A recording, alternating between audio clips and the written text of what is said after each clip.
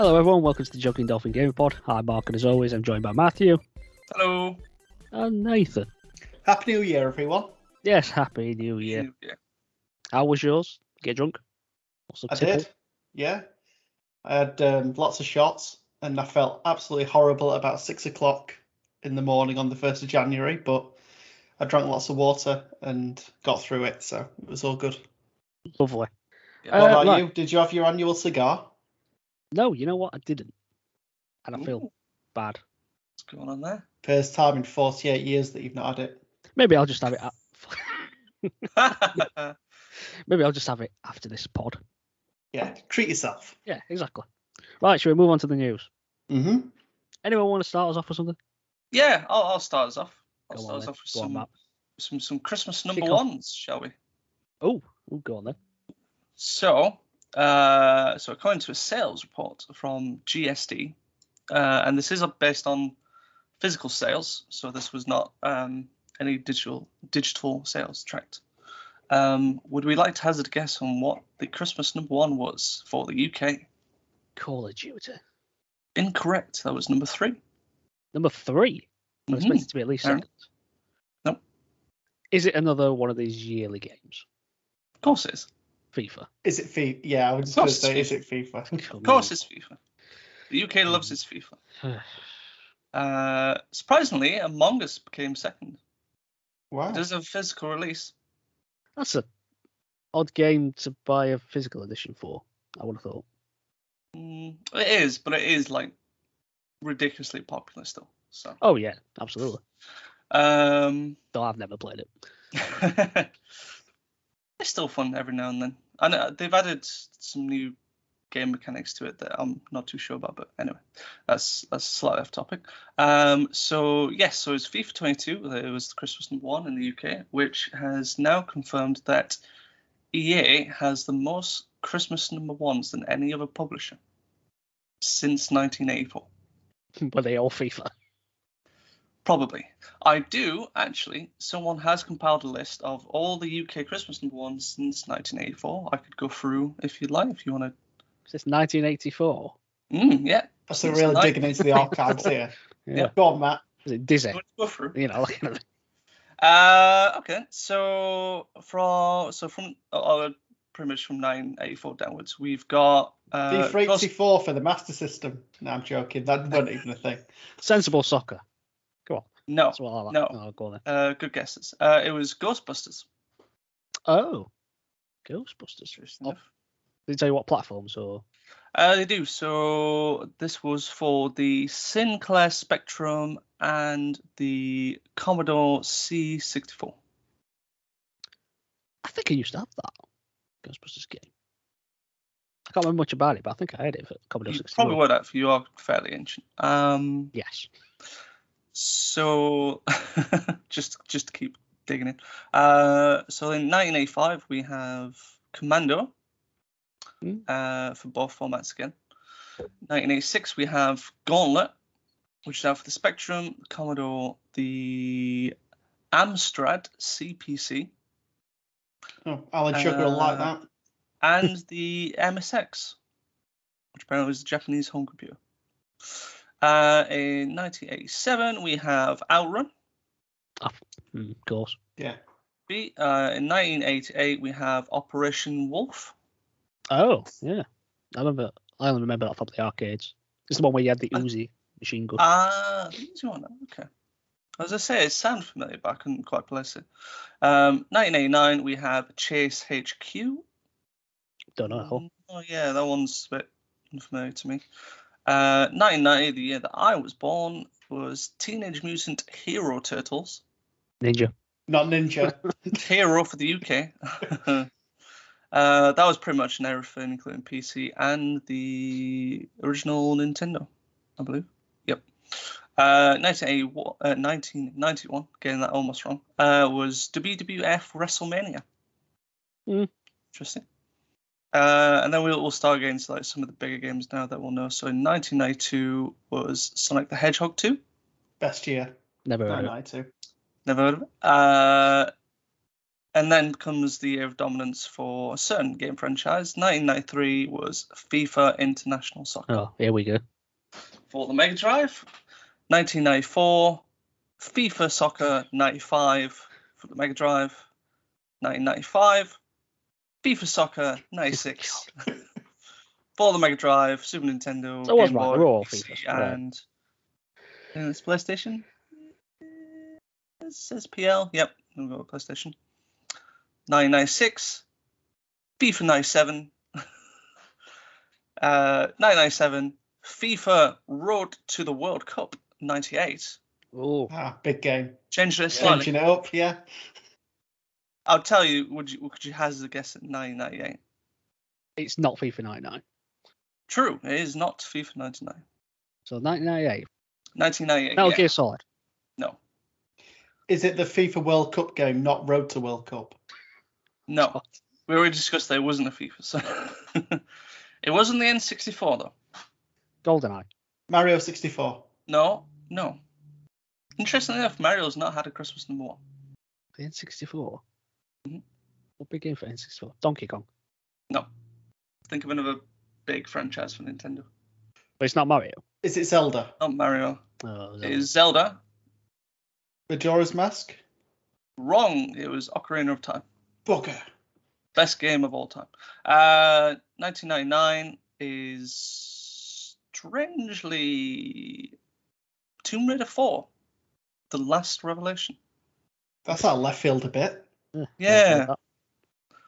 Maybe there weren't any other big releases. I'm trying to think. 99. If there was something bigger than that. Was that the same time as the film came out? Maybe that popularised it. I think the film came out a bit later. Yeah. I don't know. Can't It remember. could be. You might, maybe.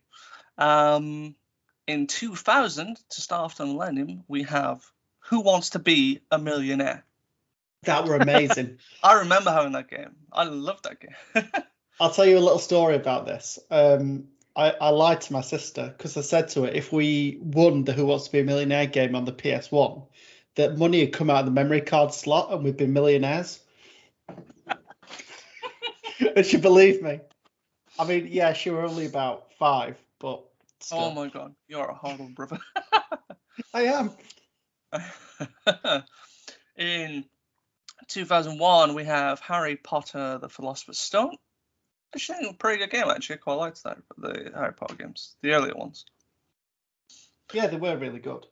But Hagrid's face will be burnt into my soul for the Well, rest of yeah, my life. yeah. In 2002, we have Grand Theft Auto Vice City, the best Grand Theft Auto. Don't at me. Second best Grand Theft Auto, no, some no, may say. no. Best. 2003, we have Medal of Honor Rising Sun. Yeah, I quite like that game. It was a decent one. Was it the first? It was like the first or second one that was in.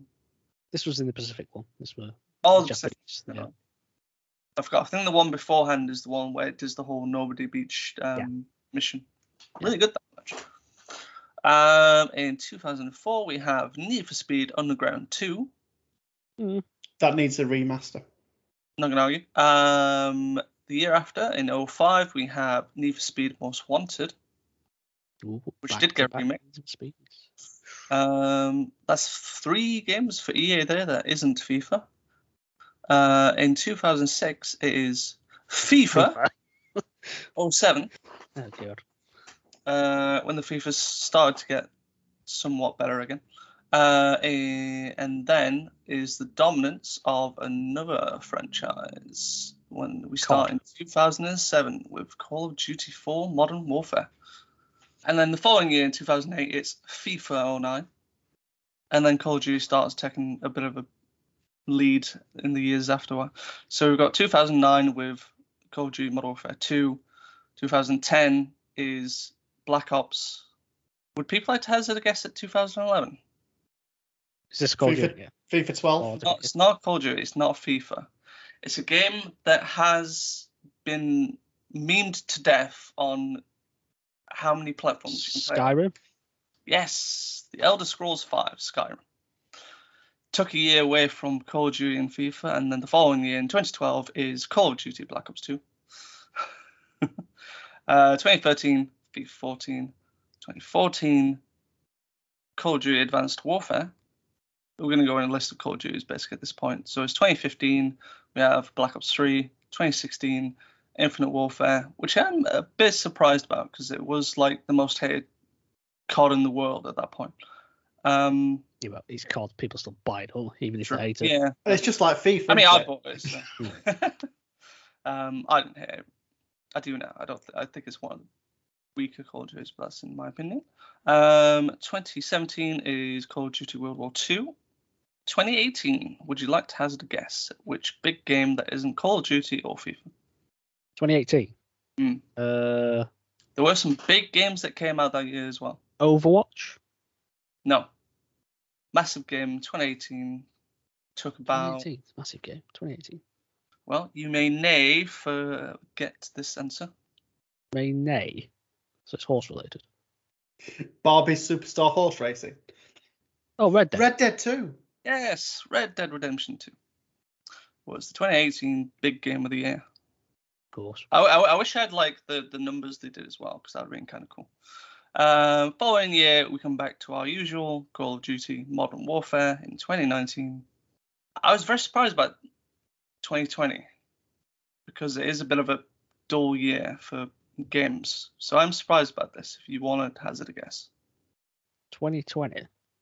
And for me saying I'm surprised, that means it's not FIFA or Call of Duty.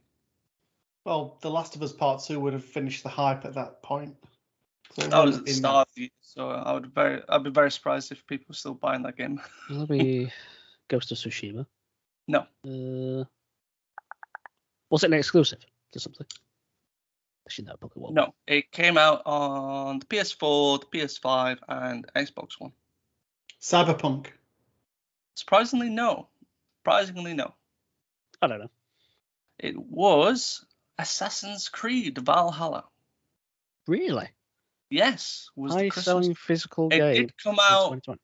Assassin's Creed did Christmas come out roughly kind of Christmas time. So I was surprised. I thought it might have been Call of Duty. No. Ubisoft finally takes one. And then obviously 2021 FIFA. So yeah, great. It does have football. It does have a couple of stats as well on the major the brands that have the most Christmas ones. So obviously you're thinking, well, it's Call of Duty or FIFA. Actually, it's both. Both are tied at 9 years each. They both share that. Yeah, too many. But Electronic Arts is winning the published one by 13. Because of the Need for Speeds. On top of that. Need for Speeds. You've got your Medal of Honor as well. You've got Harry Potter. And I don't know what else that might have helped them. And that was it. It's pretty much FIFA, Harry Potter, Need for Speed, and Medal of Honor. Mm-hmm. There we go. That's Very your Christmas number one. Yeah. Right. Shall we move on to something not pleasant? Shall we just get this out of the way? No.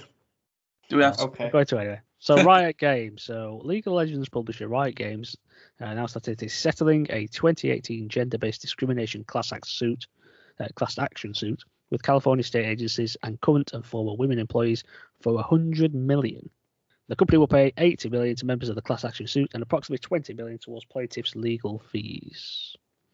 At least 2,300 employees are eligible for part of the $80 million suit. That is going to the members of the class action suit. As part of the settlement, Riot must be monitored by a third party for 3 years. That party will oversee human resource complaints, how they are handled, and whether employees of all genders are being paid fairly. That's fair enough. In the settlement, Riot Games also agreed to certain workplace policy reforms. These include greater transparency around pay scales for job applicants, not relying on prior salary history to set employees' pay or assign job titles, and the creation of a pipeline for current or former temp agency contractors to apply to work for Riot Games. The publisher will also implement a policy requiring the presence of a woman or member of an underrepresented community on employment selection panels. The settlement covers the 2018 lawsuit, but not a harassment and discrimination suit filed against Riot in 2021. On January 7th, Riot Games CEO Nicholas Lowen, popularly known as Nicolo, was sued by a former executive assistant, Sharon O'Donnell, who alleged misconduct and unwanted sexual advances. it steps in the right direction, though, in terms of them agreeing to the third-party oversight for the next 3 years. I think that's encouraging. Yeah, it's something they need to do, and a lot more companies need to be having something like that because, well, it's getting out of hand, really, isn't it? Yeah. Well, with everything we've heard over the last few months, I think this might be the standard for the industry now.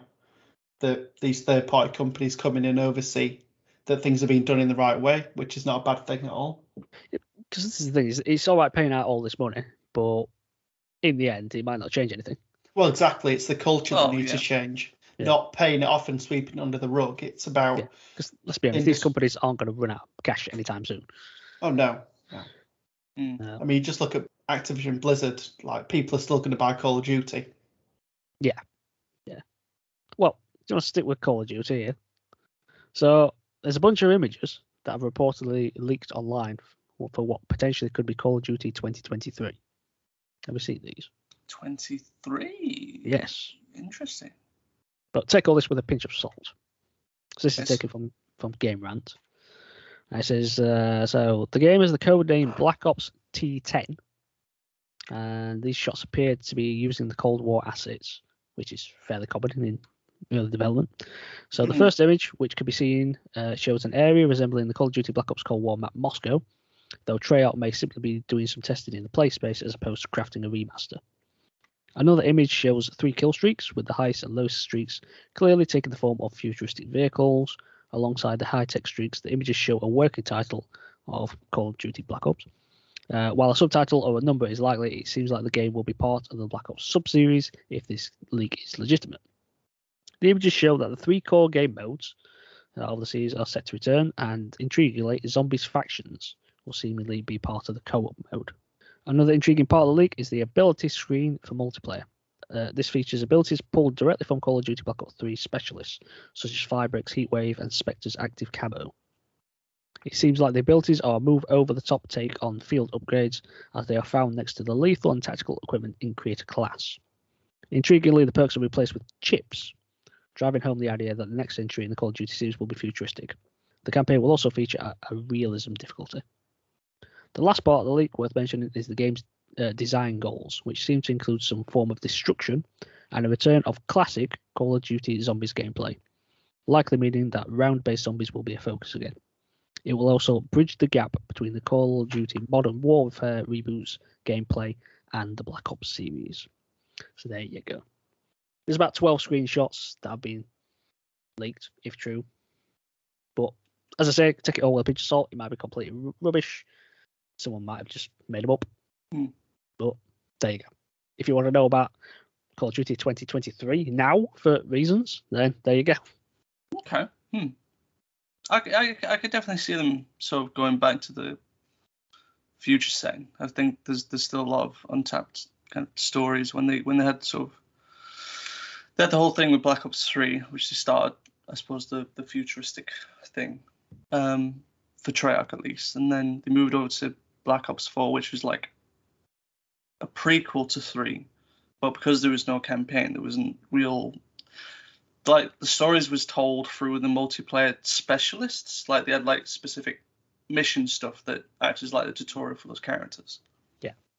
And then I think they added sort of like story DLC for those characters through obviously the DLC maps and whatnot. So I think Black Ops 4 was the last Call of Duty not to have the DLC structure of you buy the DLC packs rather than it. Now the maps and weapons and stuff are like integrated into the game for free through the battle pass and stuff. It could be intriguing.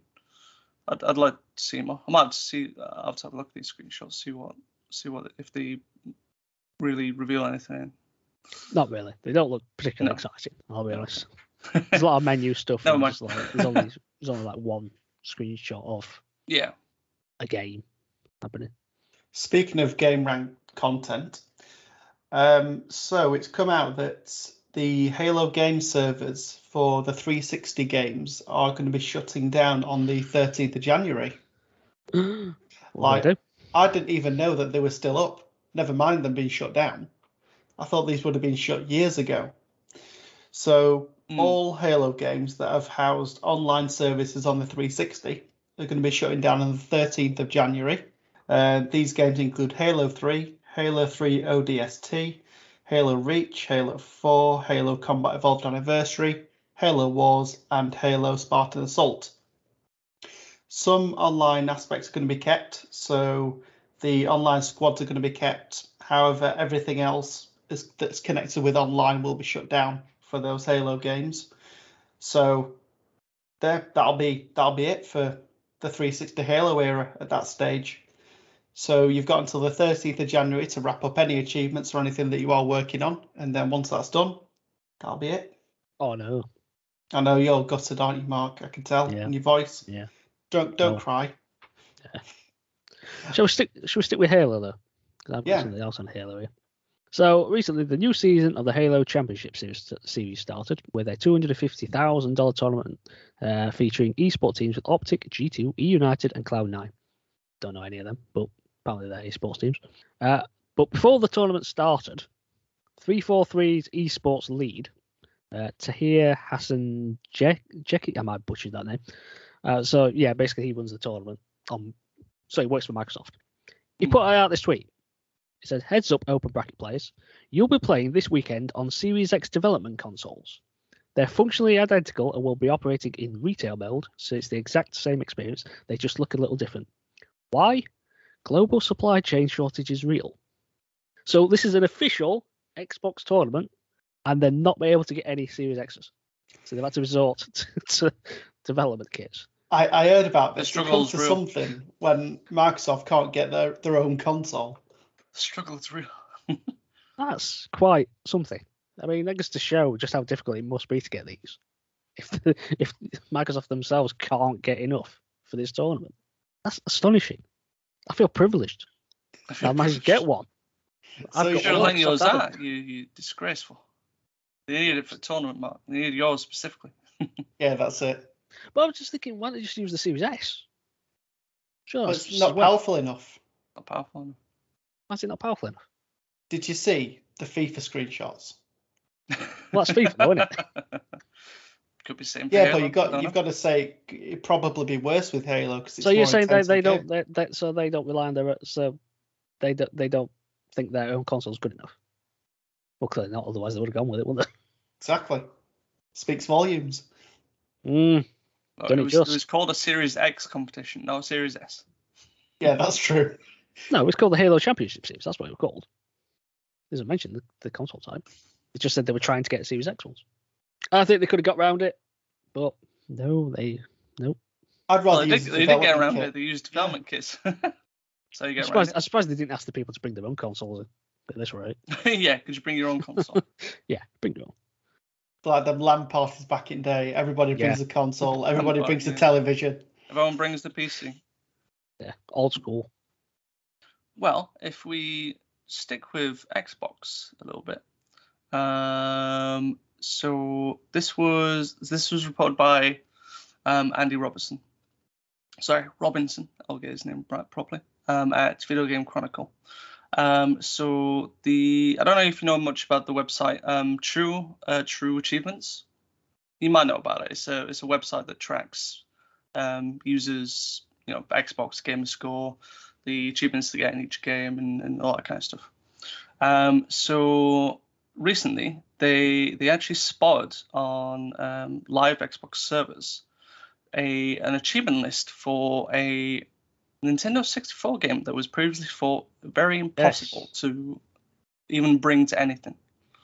I'll not let you guess because it's your favorite film franchise, isn't it? GoldenEye. It's up there. Well, it's one of them. Let's just say. GoldenEye. It was spotted to see an achievement list for GoldenEye 007. Strangely enough. So the website reported that a full achievement list has been posted for the game, including artwork for it as well, interestingly enough, and it has a full 1,000 gamer score, which apparently we talked about, I think, earlier in the year. There was a partial leak of the remake of the game got put online. Yes. which, funnily enough, VGC also kind of reviewed, because you could download the full game and sort of play it to a certain extent. And that game would have already had 200 gamer score. So it's interesting they've bumped it up for what I'm assuming is going to be a revival of the classic that we might see soon, potentially. Yeah, because it's the 25th anniversary, isn't it? So that's why they're thinking. Well, I hope it is something that does come true. I mean, it was seemingly, if they've got a whole achievement list, there's some sort of work on it that's going on behind the scenes. Well, looking through the list itself, there's quite a lot of multiplayer achievements. So seems like they'll be pushing that. That'll be interesting. Well, the multiplayer was like the best bit of GoldenEye. I would just like throw loads of proximity mines in like one area and then just set them off and see the game lag at like 2 frames per second. Wouldn't crash though. It wouldn't crash. I never managed to get the game crash. Or at least it's built very well. Yeah, go through thick and thin. So the actual list appeared on two people's gamer tags, and I didn't unfortunately write down who those gamer tags were, but I did find out who they belonged to. So apparently they belong to Rare's lead engineer James Thomas and the community head Christina Daniel Craig. McGrath. And also Daniel. Yeah, he's just there playing it. Yeah. That'll probably be Henry Cavill. He's getting ready for his big move to become James Bond. That's it. He's got The Witcher sorted. He's got The Witcher. He wants Mass Effect. It was reported he wants a Red Dead film. Yeah. He's the biggest geek in the world. And also swear for that Warhammer film as well. Let's get up. Oh yeah. We're just making out a film of him just painting his miniatures. Yeah, well, he did that PC one, didn't it? So he's building his PC. Yeah, it's just one way he's painting. It was actually quite interesting watching him build a PC. No. I know of it, but I didn't watch it. Oh, that was quite fun. No. Just looking through this achievement list, it upsets me. So there's 55 achievements, Barla. 55 in total, yeah, because it used to be easy to get gamer score. Now it's just so difficult. Playing the Avatar Last Airbender one, I bet. No, Fight Night Round 3. That was an infamous one for an easy 1,000. The King Kong game that came out on 360, easy 1,000 there. You used to be able to. I never got these easy games. Oh, pick them up, mate. Get that gamer score up. That's all he picks his game for, just for the. That's all right. I've got the. Not because whether he likes the game or not. I don't need to play it. I just get a platinum there. Okay. I'll be honest. When we were in school, we all had 360s, and we all competed to have the highest gamer score. And there were certain games that I purchased just to get a bit more gamer score to be top of the tree. And I bought Pac-Man, and I managed to get 130 gamer score on that. And I bought Miss Pac-Man, pretty much the identical game, just to get another 130.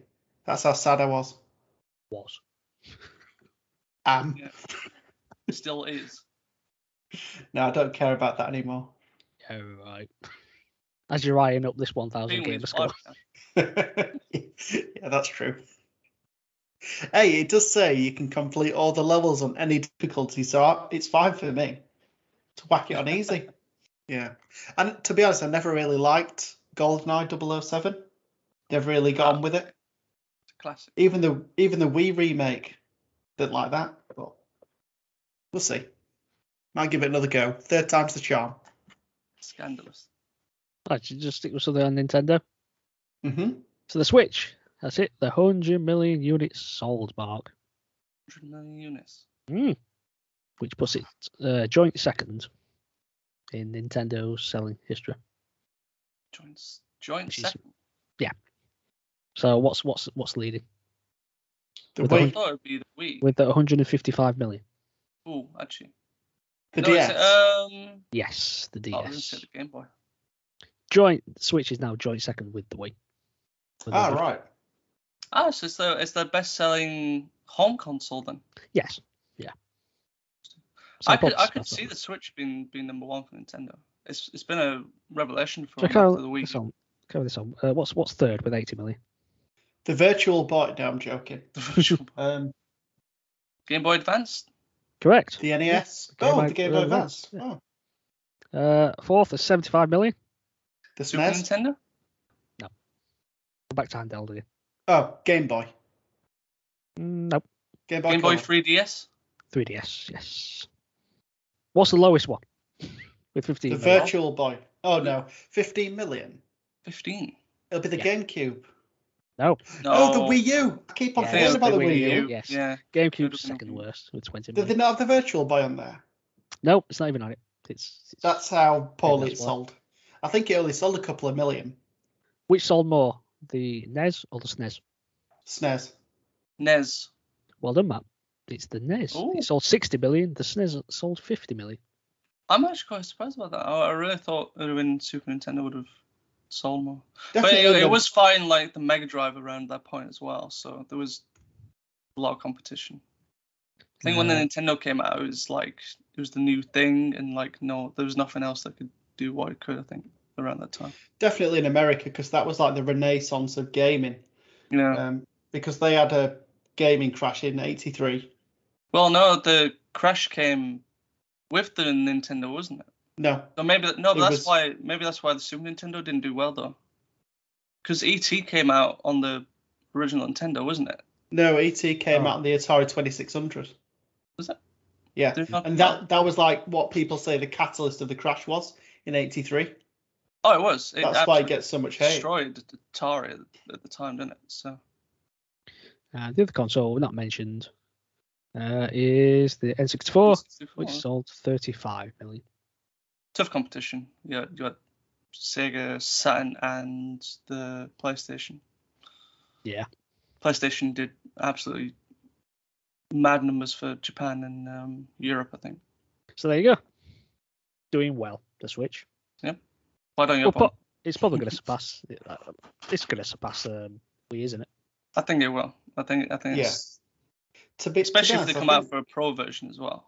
Yeah, that. And I think Nintendo have been quite lucky in that the Xbox and PS5 have taken so long to kind of bed in and get consoles out. I think that's helped. Because if you're a parent and you're looking to get your kid something for Christmas and you can't get your hands on a PS5 or a Series X or S, then, right, we'll get them a Switch. And they've capitalised on that. Do you think if the Switch was a typical traditional home console, like you couldn't take it handheld, do you think it would do as well? No. I think they've got it perfect with the way it is. So you can commute with it and play the same games as at home. It's like it's the perfect mix. The handhelds for Nintendo always do incredibly well. So just doing a handheld and a home console combined, I think is just like, I think that's something I would like to see like Xbox and PlayStation look into. I mean, I think that's the thing about Nintendo though, is that the games are very much their first party games. Their first party games are very much sort of kind of made for sort of handheld things. They're not overly complex games. I'm not saying they're bad games. I'm just saying they're not overly complicated like the other console games. And they're very family orientated. So when you're doing that, when it's docked at home, obviously that's very good for families, isn't it? So I can see how it works, how it's sold quite well based on both of those. Mm-hmm. Yeah, I think it's like the perfect multiplayer machine sort of thing. It's perfect for like co-op and playing with others. Yeah. Okay. So do you know how we had the reveal for Star Wars Eclipse? Yeah. Mm-hmm. Developed by Quantic Dream. So according to established leaker Tom Ensign, the game is struggling with engine issues. And it's thought that Tencent got a stake acquisition in Quantic Dream. And it's believed that this means they could pool resources into the developer to potentially build a new engine for it. As a result of this, it's thought that the game might not be out for 4 to 5 years. Wow. So it might not be out until about 2026, which is mad if that's true. It's going to be a launch title for the Xbox Series Z. if that's true, why would you announce it this early? It's just bad. I mean, unless they didn't know until this time. Maybe, but I think this is the whole thing with game announcements now, isn't it? It's far, yeah. Because Quantic Dream don't normally make this sort of game. It's believed that their systems doesn't match what this game requires, so that's why they're having to do something completely different. They got I didn't realize they used their own engine. Well, I don't know, but it's not what they usually work with, is it? Because it's not their usual style game. Yeah, that's my point. Well, it's meant to be like a combination of their style and an actual like action game. But yeah, apparently it's all up in the air. So I just think take it off them quick. Just need to stop announcing things far too early. Do Nukem Forever says hello. I was going to give that as an example, actually, of like how not to do it. We announced this game with no gameplay. I mean, at least the trailer for Star Wars looks better than what Duke Nukem had. I mean, to be honest, even I was impressed with the trailer that they did for it. Like, it looked better than the films. Yeah. To be fair, like all like 3D CGI like shorts of Star Wars always seem to look impressive. Like all the ones they did for like the Old Republic, which is so good. And then you get the game, and it's just like, why is the game like this? It's very difficult to make a CGI trailer not look good for Star Wars, though. True. No, that is true. Some people running around with lightsabers, some blasters, flying around. A little bit of space. An X-wing swinging around. That's all you need. And then obviously the breathing of Darth Vader somewhere in there, and then that's it. There's your typical Star Wars trailer, sorted. That'll hype everyone up. Yeah, space and some asthmatic guy. That's all we need. Yeah. Are you listening, Disney? Hire us. Yeah. We'll make a trailer for you. Well, let's go from, I suppose, one piece of disappointing news to another piece of disappointing news, unfortunately. We've got another company who seems to be very, what's the word? Enthusiastic about the blockchain technology and NFTs. No.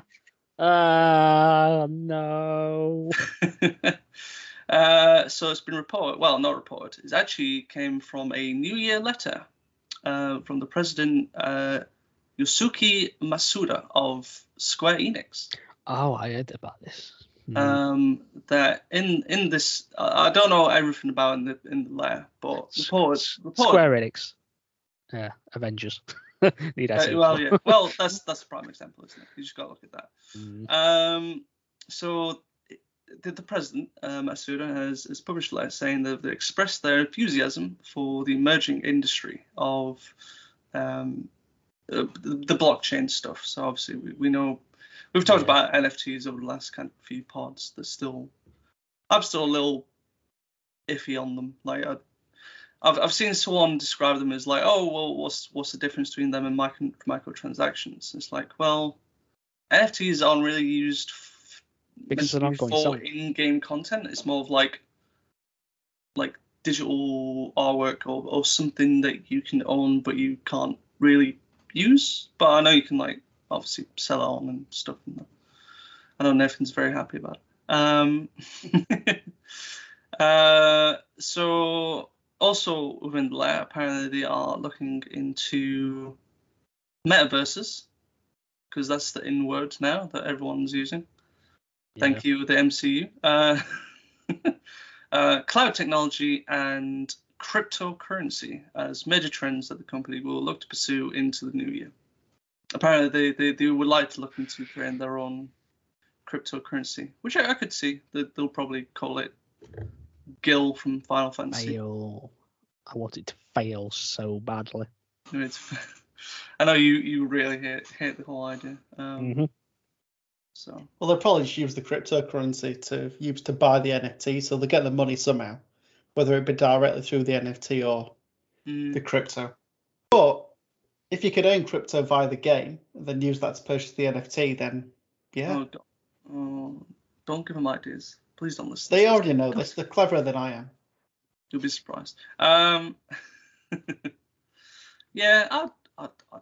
I think this is just going to be something that every company is going to look into at some point, aren't I think it's the fad at the minute, though. That's it.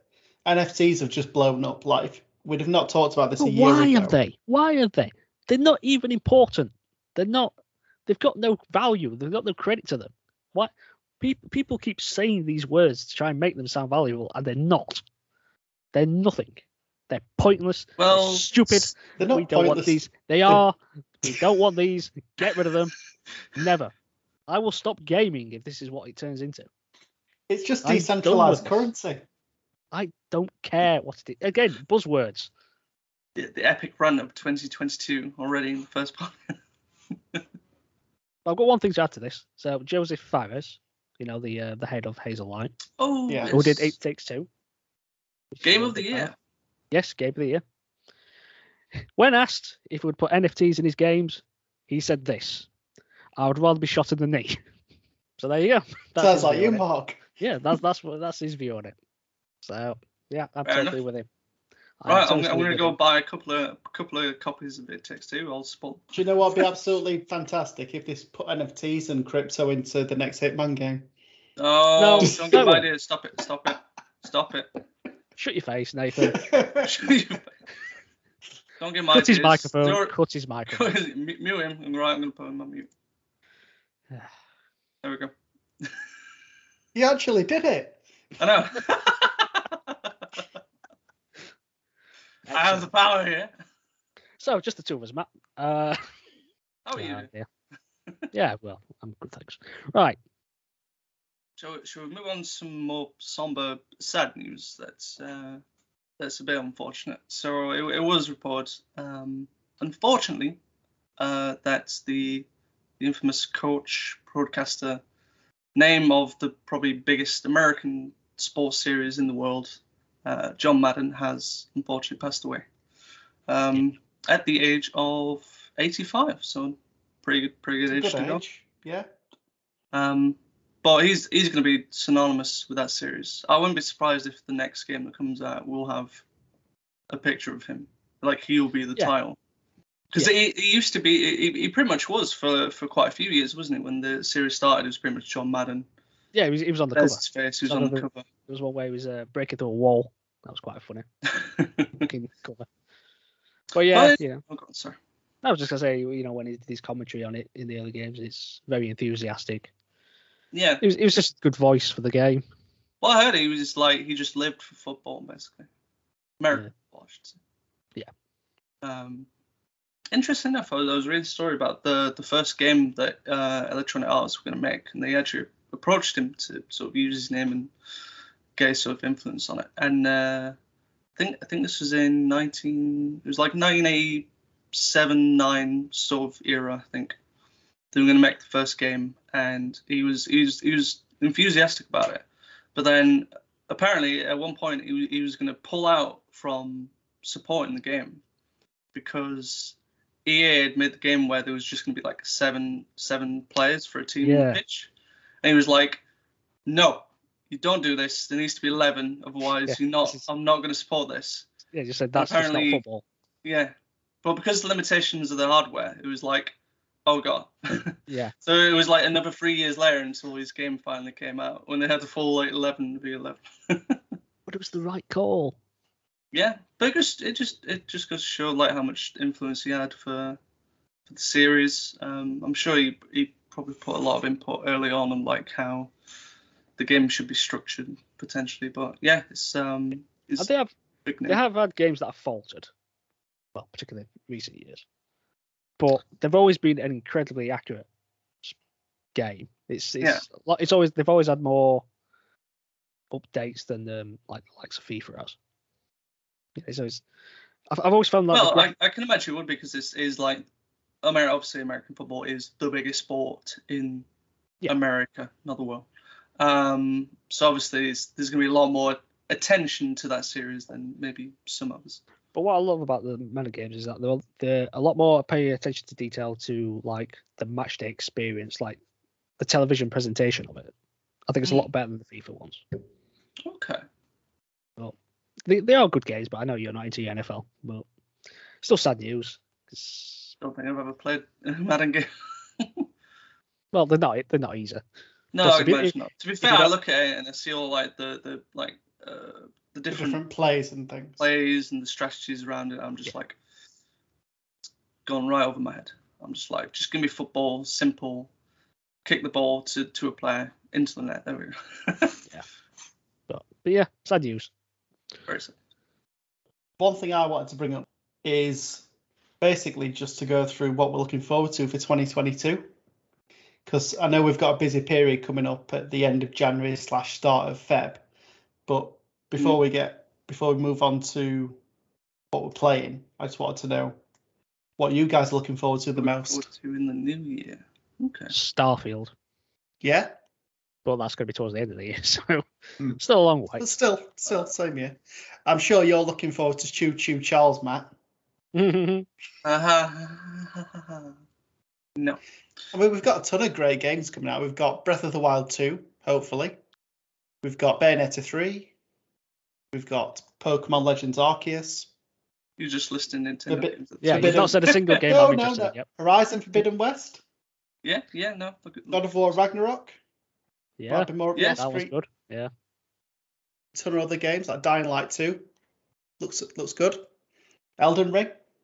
Nah, I'm not going to play that. It's just no, it's going to be far I'd too like much. to play that, but if it's going to be anything similar to the previous games that From Software are known to make, then From Software just need to come out with a story mode version of it. Yeah. just come Super- one where I can super just duper easy. ride around on my horse and that's it. Just one hit, done. And not for you this time. We've got Forspoken. I'm looking forward to that one. That looks really good every time I've seen it. That's not good. I do like the look of it. Ghostwire Tokyo. Yeah. I look forward to it from a distance. Gotham Knights. Might be more up your street. Yeah. Suicide Squad as well. I'm more excited about Suicide Squad than I am Gotham Knights. Hmm. Nothing I about think Gotham Knights is We've exciting. seen more about Suicide Squad than Gotham Knights. I would like to. There was that gameplay thing, wasn't there? But it didn't.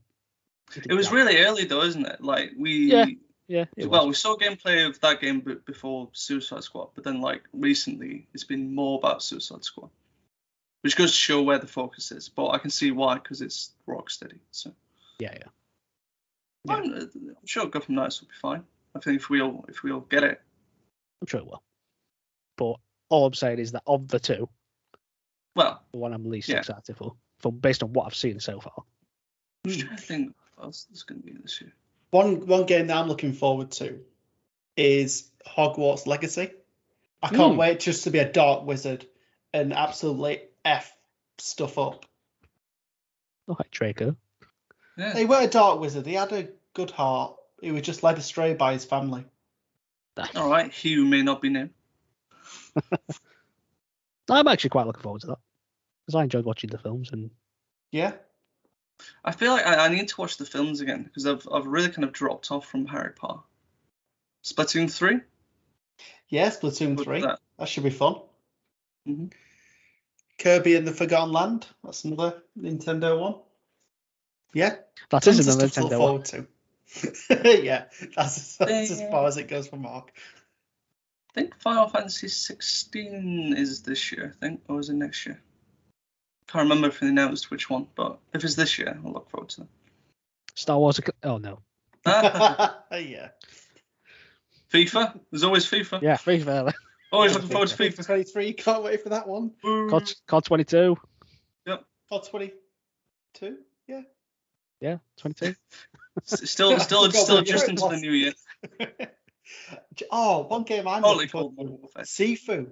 That looks pretty cool. Yeah, Seafood. I'm looking forward to Yes, Seafood. Yeah. yes. The more I see of that, it does look good. I like the whole mechanic of like if you are defeated, you get like older. Yeah. Yeah. So you age by a That year. sounds Yeah. yeah. That sounds pretty cool. I don't think it's longer till that either, is it?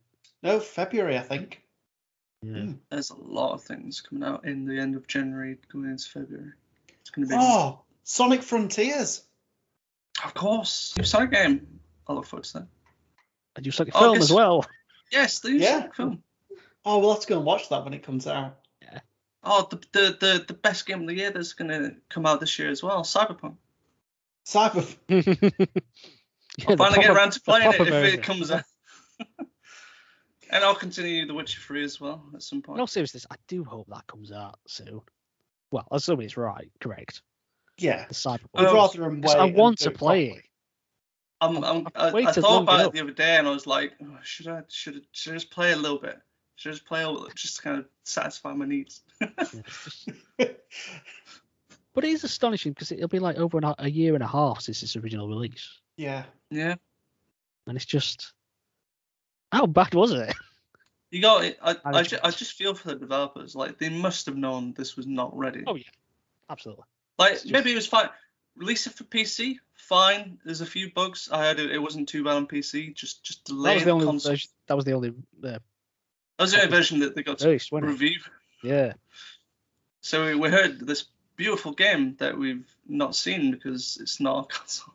Anyway, enough of that. There's one last game, and I'm touting it for Game of the Year. How old's Halibut? No. That's what I'm looking forward to. Stray. Stray, yes. Oh, yes. The cat. One with the cat in the futuristic world with the robots and the neon lit streets. Yeah, that one. Got Reverse as well. That's meant to be coming out this year. I can't think of any other exciting games, but I'm sure there are. Tons to look forward to, though. It's going to be a good year. Yeah. Yeah. Unless they all get delayed, which is probably what's going to it's happen. funny how like the sequels to some of the biggest games in 2018 are coming out this year as well. Because you've got Breath of the Wild, you've got Horizon, you've got God of War. We just need a new Red Dead. Isn't GTA Online going free to play this year? Is it?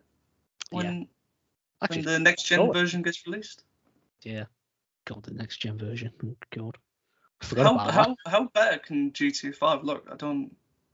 If it doesn't look like anything like the mods that can do it, because like some of the mods for GTA 5 are just like mind blowing at how realistic that game. I think you've sent me a few of them, Matt, and they just look. It looks like real life. It looks incredible. It looks like the Unreal 5 showcase thing. Yeah. Yeah, like if it don't look like that, then I'm not. No. You're not bringing me back. Do it for Red Dead. Red Dead needs it. Right. Should have one more thing before we do what we're currently playing. Mm-hmm. I want us to take a little trip back down memory lane. Do you remember this time last year we made some New Year's resolutions? Yes. Gaming resolutions. I think we did. I went back and listened to these. Oh. I want to see if we stuck to them or not. So probably not. We'll start with you, Bat. So you made just the one, and you said, whenever you start any game, finish the thing. Has that happened? I could probably hazard a guess at what the answer would be. Of course, he's completed FIFA 22. I don't count FIFA. How many games have you started and not finished? It's gonna be hard to count. Well, we've got The Witcher 3. I started and didn't really finish. I don't know if I can count Cyberpunk because that's one I started, but I want the next gen version. Let you off that one.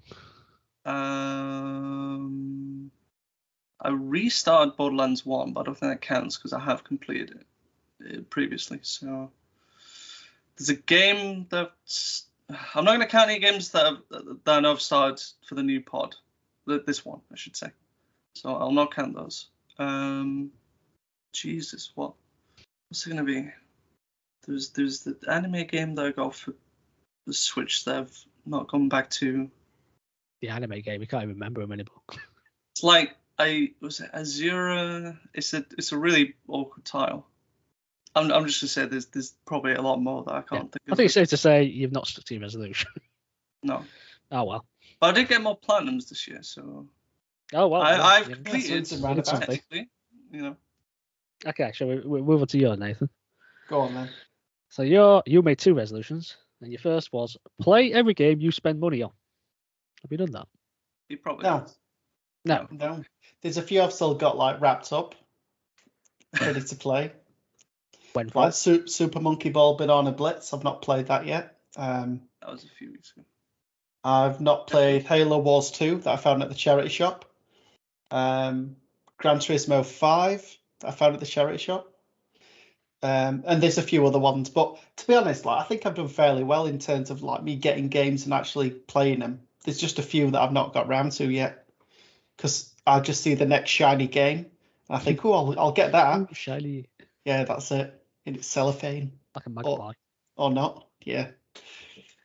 But yeah, I've not kept to that. But I think I did a lot better than I did in 2020. So that's something. Your second resolution was try and play every PS Plus game that's available to you. You wouldn't have done that. No. I've not done that. I've not played that No, I've not done Godfall that. beta version. No. I've not downloaded all of them. I've put them all into the...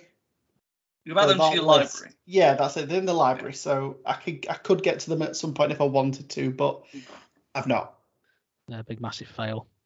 Yep. Well, let's say this is mine. So we'll come down to mine. I made 3 resolutions. Oh, God. My first one was play and complete 1 open world game a month. You would not have done that. Has not happened at Have all. you even played Have you played one? I might have done like 3 the entire year. I think you would have done If I'm Assassin's lucky. Creed because I think you did Origins around the same time I did. I think that was this year. Yeah, I think that was early last year. Yeah. Oh. I'm fairly sure that's one of them. I must have done something else. There's some big open world games that have come out recently. Far Cry? No. Any of Assassin's Creed? No. Because I've still not done Odyssey yet. I can't think of any world They games. might be old ones, I don't know. I can't remember. Did you play? No, you want to play an old GTA. Didn't you play Star Wars? Oh, Mass Effect. I did Mass Effect Andromeda. Yes. Yeah, I suppose that's technically open world S. But yeah, it's a a bit of a large stretch. game, isn't it? It's a large game, but like it's open worlds. You know? Okay, maybe my definition of what I was saying open world is a big single player thing that will last a long time. A big That was my idea. game that takes over 70 hours. Yes. So it might have just been 2. I don't know. I can't think of any others. But yeah, that didn't work. Wait until you hear this one. So my second resolution: try and play more Steam games. I can't even remember one Steam game I played. Oh God. I cannot remember playing any. I remember. Genuinely can't. That's because I switched between console and PC. This is why I need a Steam Deck. That's it. Then you'll be able to play all these things. You need Steam on a console so you can remember to play them. Yeah. Maybe I'm just too lazy to put the PC on to play them. I don't know. Or maybe it's because it's a smaller screen. I don't know. I'm not saying that handheld's going to be a small screen in it, but I don't know. Maybe that's just me. And then wait until you hear this one. Third resolution: try and play more varied games with you two. Yeah. Well, funnily enough, we tried to play Vanguard the other night and we ended up playing FIFA again. So say that. What have we played? So we've got 2 FIFA games that we've played. Hey, we were on the Fall Guys hype when that came out. We did do Fall Guys initially. Red Dead. Vanguard for a very short while. But Nathan hated after one game. I said this on this pod. I said that I meant something big and meaty, and I mentioned Borderlands. I was still not doing all that. Well, someone still doesn't have the first game. Right, just bear with me a second. I'll buy it now. He's going to buy it on the pod. Right, I'm buying this game and I'm going to play it. These are the things though. Like I keep on mentioning, even like, if you buy Dying it, Light. I bet you we don't still play it. You know what? We need to make a list of like 3-player co-ops that lasts more than like 20 hours or something, or isn't just like a multiplayer or like or something like it's an actual campaign that we can go through. Yeah, that's what I want to play. I want to play some sort of campaign thing. Is that your resolution for next year? I think it should be all our resolutions. Yeah, so I think mine's a big fat fail as well, to be honest. We've all failed. That's okay. Yeah, I don't think I've completed resolution in my life. I think we should say this is 2021 V2. We'll try the same things again and come back next year. Well, in about it's 2023.0. Go away from that year. Right, shall we move on to what we're currently playing? Yeah. Ah, why not? Matthew, you start us. Nathan, you okay? Where's that reverse Uno card when you need it? I need that one. Wait, let me just get it up on PlayStation. Okay, so knock out the usuals out of the way. So Vanguard, obviously, Fortnite, obviously, then FIFA, I suppose. The trifecta, I suppose. continuing on with my Pokemon Shine and Pearl game, I've gone up to the Elite Four now, and I'm actually quite struggling with the Elite Four. Yeah, there was a pretty bad spike in difficulty when you got to Elite Four. Definitely Cynthia, when you eventually get to her, you feel a bit of strain. Because it did take me a couple of goes to beat her, but yeah, like when I versed the first trainer, they seemed to have like a decent kind of mix of Pokemon with typings that I struggled against. Yeah, they seem to have like they'll have like a typing, but then a couple of the Pokemon within that typing will have like a move that's actually sort of effective against the effective typing you used against theirs. Yeah. Funny enough. So it'd be like, what's one example? So the bug one I'm not too bad at. I can sort of get through it okay. It's the next one I think is ground. They'll have like, so normally like I think water's pretty good against ground and stuff. Yeah. Well, they'll have like, I think it's they'll have like a Steelix, which is normally sort of like a steel type, which water's still effective against, but then it'll have like the like Thunder Fang, I think, which is obviously like really effective against water. So it's I do like that the Elite Four aren't easy, because it's like most of the rest of the game is fairly kind of straightforward. Yeah, you're on autopilot, really. You can do it fairly easily. Yeah, but I think probably my problem as well is because I think a lot of people will have their Pokemon team kind of set by maybe like the 5th or 6th kind of gym badge. They'll know who their sort of 6 strongest are. Whereas like I've kind of gone through and kind of mixed it up a little bit. I've made like other Pokemon kind of come through and be stronger, and you know I'll always have like the one Pokemon that I want to level up come through as well. That's like not as good as the others, but yeah, I seem to have caught myself there. Plus, I always seem to have a challenge of like, if I do Elite Four, I want to do them without using any items. I try and give my challenge Good luck. which makes it a bit harder. So yeah. try and like one shot all the Pokemon as much as I can. Have you kept to it so far? Have you had to use items? No, I've kept to it. I've got my ass kicked a lot. How many times have you tried? I think I've done it 4 or 5 times now. Oh, right, okay. Like the furthest I've gone to is is it a ghost? No, it's not a ghost type, is it? Who's the third one? Bog, ground. Fire. Is it fire? It could be fire, yeah.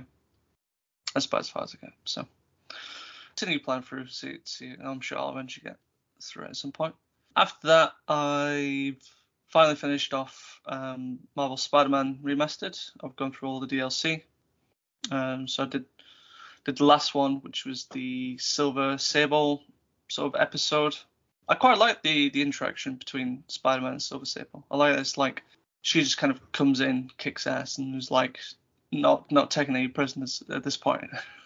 And then like throughout it, she'll kind of start to kind of warm up to Spider-Man to a point where like she'll see him as like a partner at that point. So towards the end, the fight boss as well against Hammerhead's pretty cool. I quite liked it. It's probably the most challenging boss fight in the whole game, I think, because there's quite a few steps to it where it's like he'll charge in pretty quickly. He's got quick attacks, and then he's got he's got like a ranged laser attack, which can be sometimes difficult to dodge. Like you got to, well, for me personally, I just swung around until he stopped, and then came back and started beating up some of his folks. But no, really enjoyed it, and it gave some context to the Miles Morales story as well, because like when you start Miles Morales, obviously Peter is going on a European trip with MJ for some sort of news story, and without clear DLC, I didn't know what the context for the actual vacation was until if you play through the DLC, you figure out kind of where they're supposedly going to for this trip. So that was cool. So yeah, really enjoyed it. Really liked the remastered stuff. I think the new suits are pretty cool as well. I think my favorite suit out of the remastered stuff is the Iron Spider, the original Iron Spider from the comics. Really like that suit. And I like when you use the expendable limbs as well. Yeah. Yeah. the gold color that belongs to that suit as well. They're not the kind of like the version of the films I inspired ones. So that was cool. That was a really nice detail. You can always tell with like Insomniac, they always get like the smallest details perfectly. So that was done. That's me finished with Spider-Man. Looking forward to the second one in 2023. So then I've got a couple of new games that I've started. So the first one I've got is World of Final Fantasy, which isn't a traditional Final Fantasy game. It's, from what I can tell, it's similar enough, but like the characters are very kind of childish kind of characters, and they end up kind of being in this like, I'm going to say the world, like a combination of like all the Final Fantasies, where you can like sort of use the characters from different Final Fantasies and whatnot. Well, you have to like get them on your side, I think. I've not got too far into it. I'm about maybe half an hour in, but it hasn't really caught my interest as of yet. Is a bit.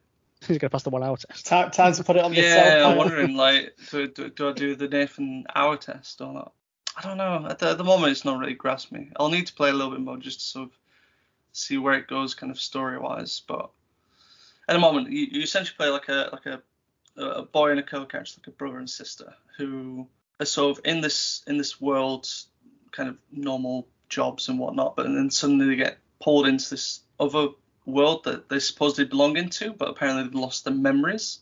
So you have to like, I think you have to like work through the game to kind of build the memories back of like who they were and I suppose why they're important to the world and stuff. But at the moment, I'm just like, I don't know. We'll see. Might be another one on my list to have played it, but we'll probably not complain. We'll see. The other new game that I've played is a series that Mark's kind of introduced me into that I've actually surprisingly think is really cool. I'm really enjoying it, which is Yakuza. This is the whole series of Yakuza. So I think earlier in the year I completed Yakuza Kiwami, the remake of the first one. And now I'm going through the prequel, which is Zero. It's so good. I love Zero. I'm really enjoying it. I do like how like serious they've captured the whole kind of world of Yakuza, and yet at the same time just how bat crazy the side missions, everything else, like side missions. Like it's that perfect juxtaposition, isn't it? Yeah, you've got this serious mafia story, then you've just got these hilarious side missions. It's just absolutely. But there's one particular one, but I don't want to say anything to spoil it, but it involves a singer and a film director, and it's such a great side mission. But when you come across that one, it's just fantastic. Right. But yeah, it's just hilarious. I haven't quite got there. So I'm So I mean, if you've never played a Yakuza game, it's meant to be touted as like a Japanese GTA, but not really, because like it is open world, but it's very much set in kind of like one like block of a city. Yeah, it's not a massive open world. No, there's like, just a lot happening. You can get around it in like a couple of minutes, but there's so much like detail to like every like inch of the city block that you're in is like packed with so much detail and so much like stuff that you could do.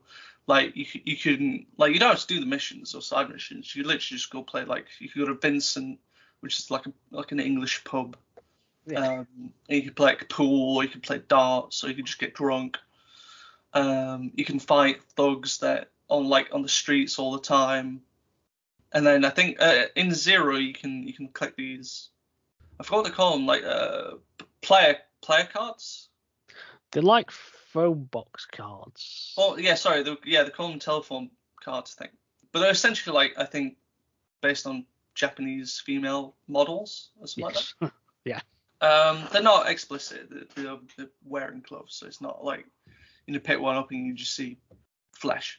Although there is still kind of some parts of flesh. But there's a guy in the town as well who like collects them. So you have to like collect like a set of 3 for each model. Like either like model's name and then like A, or like model's name B or something. You have to collect each set and then hand it to him. I'm assuming you get like money or stuff like that. But just like the amount of detail in the opponents of these games is ridiculous. Like, I always heard of the series kind of before getting into it, and thought, I don't know if it's really for me. It seems a bit silly and stuff. But when you actually get into it and find there's actually like a deep story that is like emotional at times, very dramatic, and then you just got the silly stuff where you're playing karaoke and you're suddenly like an 80s rock star just jamming out to this. It's brilliant. Really loving it so far. I think I'm on chapter 4, so I'm currently playing as Majima in his like section of Osaka, I think he's in. I forget what the actual city is called. But at the moment I'm just playing as him, who's currently running what they call a cabaret club. Yeah.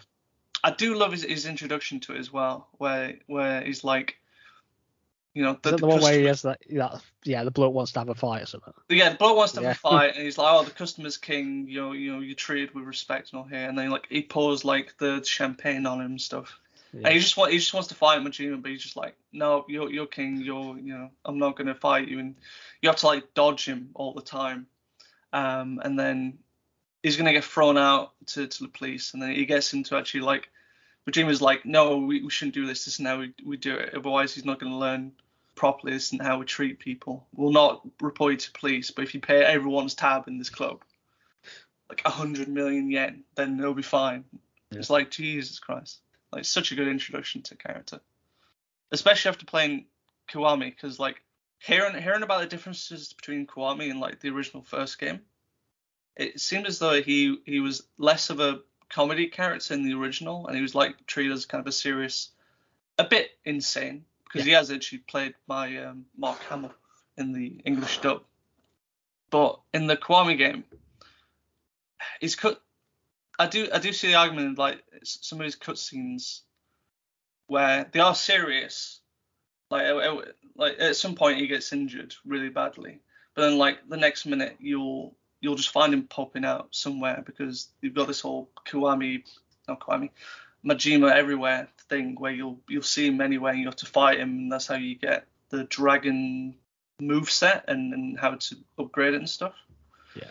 But it kind of almost like waters down his experience every time you see him, because he's literally everywhere. But it's like in the original game, it never happened, so he was a lot more of a serious character. But that's by the by. That's a talk for another time. But no, really enjoying Zero and want to go through more of it. The only other game that I've come back to after quite a few years, because a couple of my friends got it on PC, is Sea of Thieves. Ooh. That's one we should have played. Yeah. Well, you'll have to get it, and then I'll show I've got it. You've got it. I also have it. You have it. All right. So another one I'm going to have to go to at some point, because I can play on PC. I just haven't got Xbox Live. Well, you need to get that at some point. I've got the thing that I got from the console. I just not used it yet. But no, really enjoying going back into it. They've added a lot more since I first played it, which was like a month after it first released. So you can see like how much more content they've got and stuff. Like you've got fishing, just like Skype. Of course you've got fishing. That's what everything needs. So everything needs fishing. Probably enough. Yakuza 0 has fishing. Does, yeah. So no, getting back into it, doing some of the like missions, or what they call voyages and stuff with a mate of mine. So first it was just me and one other that I usually play with, and we got on the boat that's called a sloop. So it's good for like 1 to 2 man crews, getting through there, getting all the treasures and whatnot. And funny story, we stopped off at an island that's called like the Reaper's Hideout, where one of the people that you can get missions from, you hand in like these specific like Reaper skulls or chests, and you get like reputation, you increase reputation with them and whatnot, and then you can get better missions from them after that. But as we were coming back, there was another player ship that drove by and shot at our ship before we were even back on it. So we rushed to get on the ship, anchored off, and started like chasing down and having this fight. And at one point we were like side by side. So my mate was like, we'd put like the ship in autopilot, just go up, and sails will take us wherever, and we'll just fight them.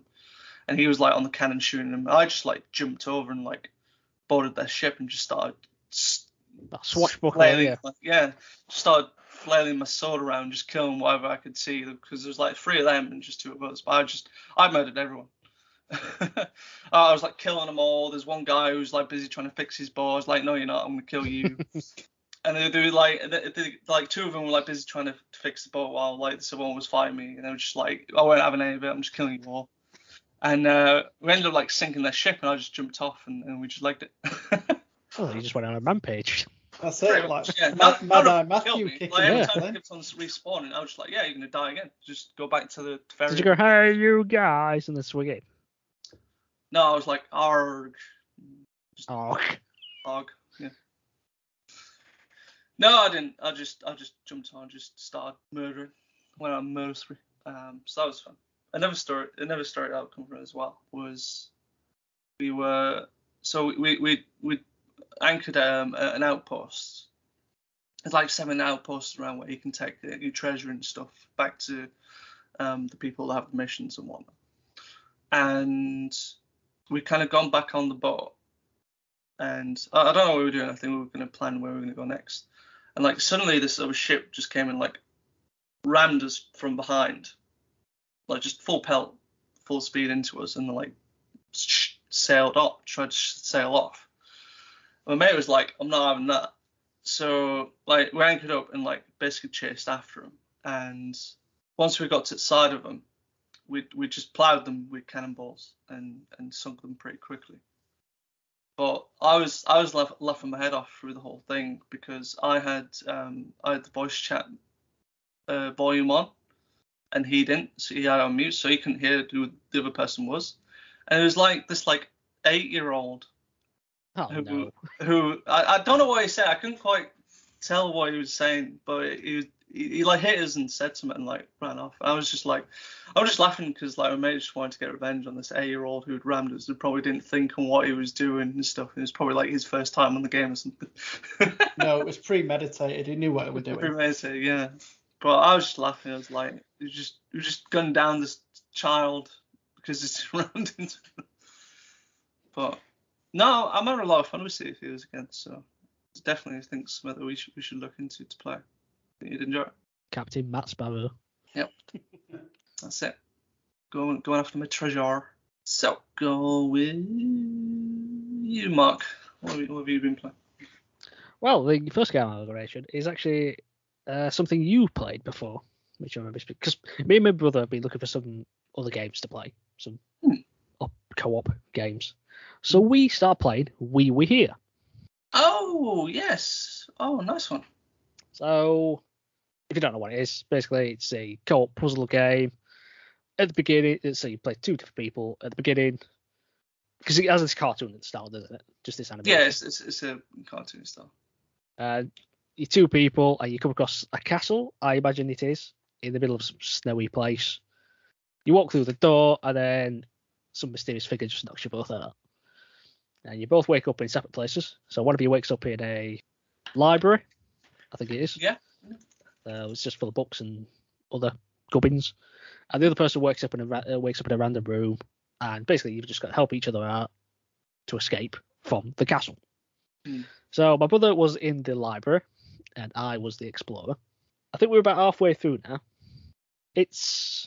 I'm enjoying it, but it did lead to me getting a bit angry with my brother.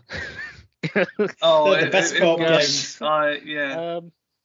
There's a lot of cooperation involved. Because I'm sure there's something in his library bit that he's not seen that's supposed to help me out. Yeah. And I'll say, right, I can see this and this is the only thing I can see. So this must pertain to something in your library. And then he'll just tell me, oh, I've got no. I was like, well, surely you've got to have something. And then I don't want to say any solutions because I don't want to spoil any of the solutions in case anybody wants to play it. But there is one bit where there's a maze. Have you completed it, Matt? Yeah, I've completed it. I've gone pretty much through the whole series. There's one more that's meant to be coming out this year that I'm looking forward to. Right. So there's one level where there's a maze, isn't there? Yeah. Right. And so I was the explorer, and obviously I'm going around this maze, and my brother tells me he's got a map. So it's like, well, clear. Okay, So this is the map to where we go. So, Now, as the explorer, there's a thing you have to do to get around this maze, and there are gates, right? Mm-hmm. Yep. Now, I was sure that there must be something in this library for my brother to know where these gates are. I was sure that there must be something, because his map only shows just the actual map, the layout of the map. It Yeah. doesn't show you where things are, anything like that. So I had to go around this map, and I'm basically describing it, and he's obviously following me. Yeah, on the he's map. following where you're going. And I'm telling him, right, I've got to this point. This is where this gate is, and I'm telling him all this information about where each gate is. Yeah. And obviously, I've got to try and find my way around it. But in the end, it's in order to get through it, he basically just took a photo of the map and wrote, and he must have doodled it on his phone or something about where these gates were that I'm describing. Yeah. And I'm just thinking, surely there must be something in his library that will tell him where these gates are. Surely there must be.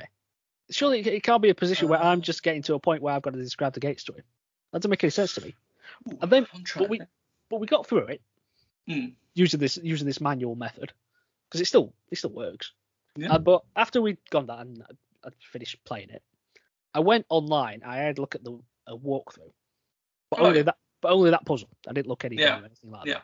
Yeah. Because I just wanted to see if there was something we completely missed. Yeah. Even though we got through it. And apparently, all he had to do is there was a switch in his library that if he flicked it, would have put the gates on his map. I was like, why didn't he find that? Like, I feel like I'm calling you out, Wayne, but looks better. Yes. Call out on the pod. But yeah, but I mean, we managed to get through it, and then we've got through the next puzzle, which involves chess. Done that. That was difficult. That one. I didn't like that because the snow affects you so quickly. That really irritated me. Yeah, it's annoying for kind of both situations, because I don't want to go through how you meant to do it. Yeah, but I've done it's that. time consuming for one person while the other one has to wait freezing for it. Yeah. So yeah, that took a while for me and my friend when we went through it first time. It's like, oh god. Yeah. I think at that point we actually switched. We were like, right, I'm going to be the library guy now. You be the explorer. I did suggest that to my brother. I said, oh, maybe I should try being the library, but he was like, nah, I've got it. We got through it eventually. We got through it. Oh, okay. So, yeah. But no, I do like the game. I'm quite liking it.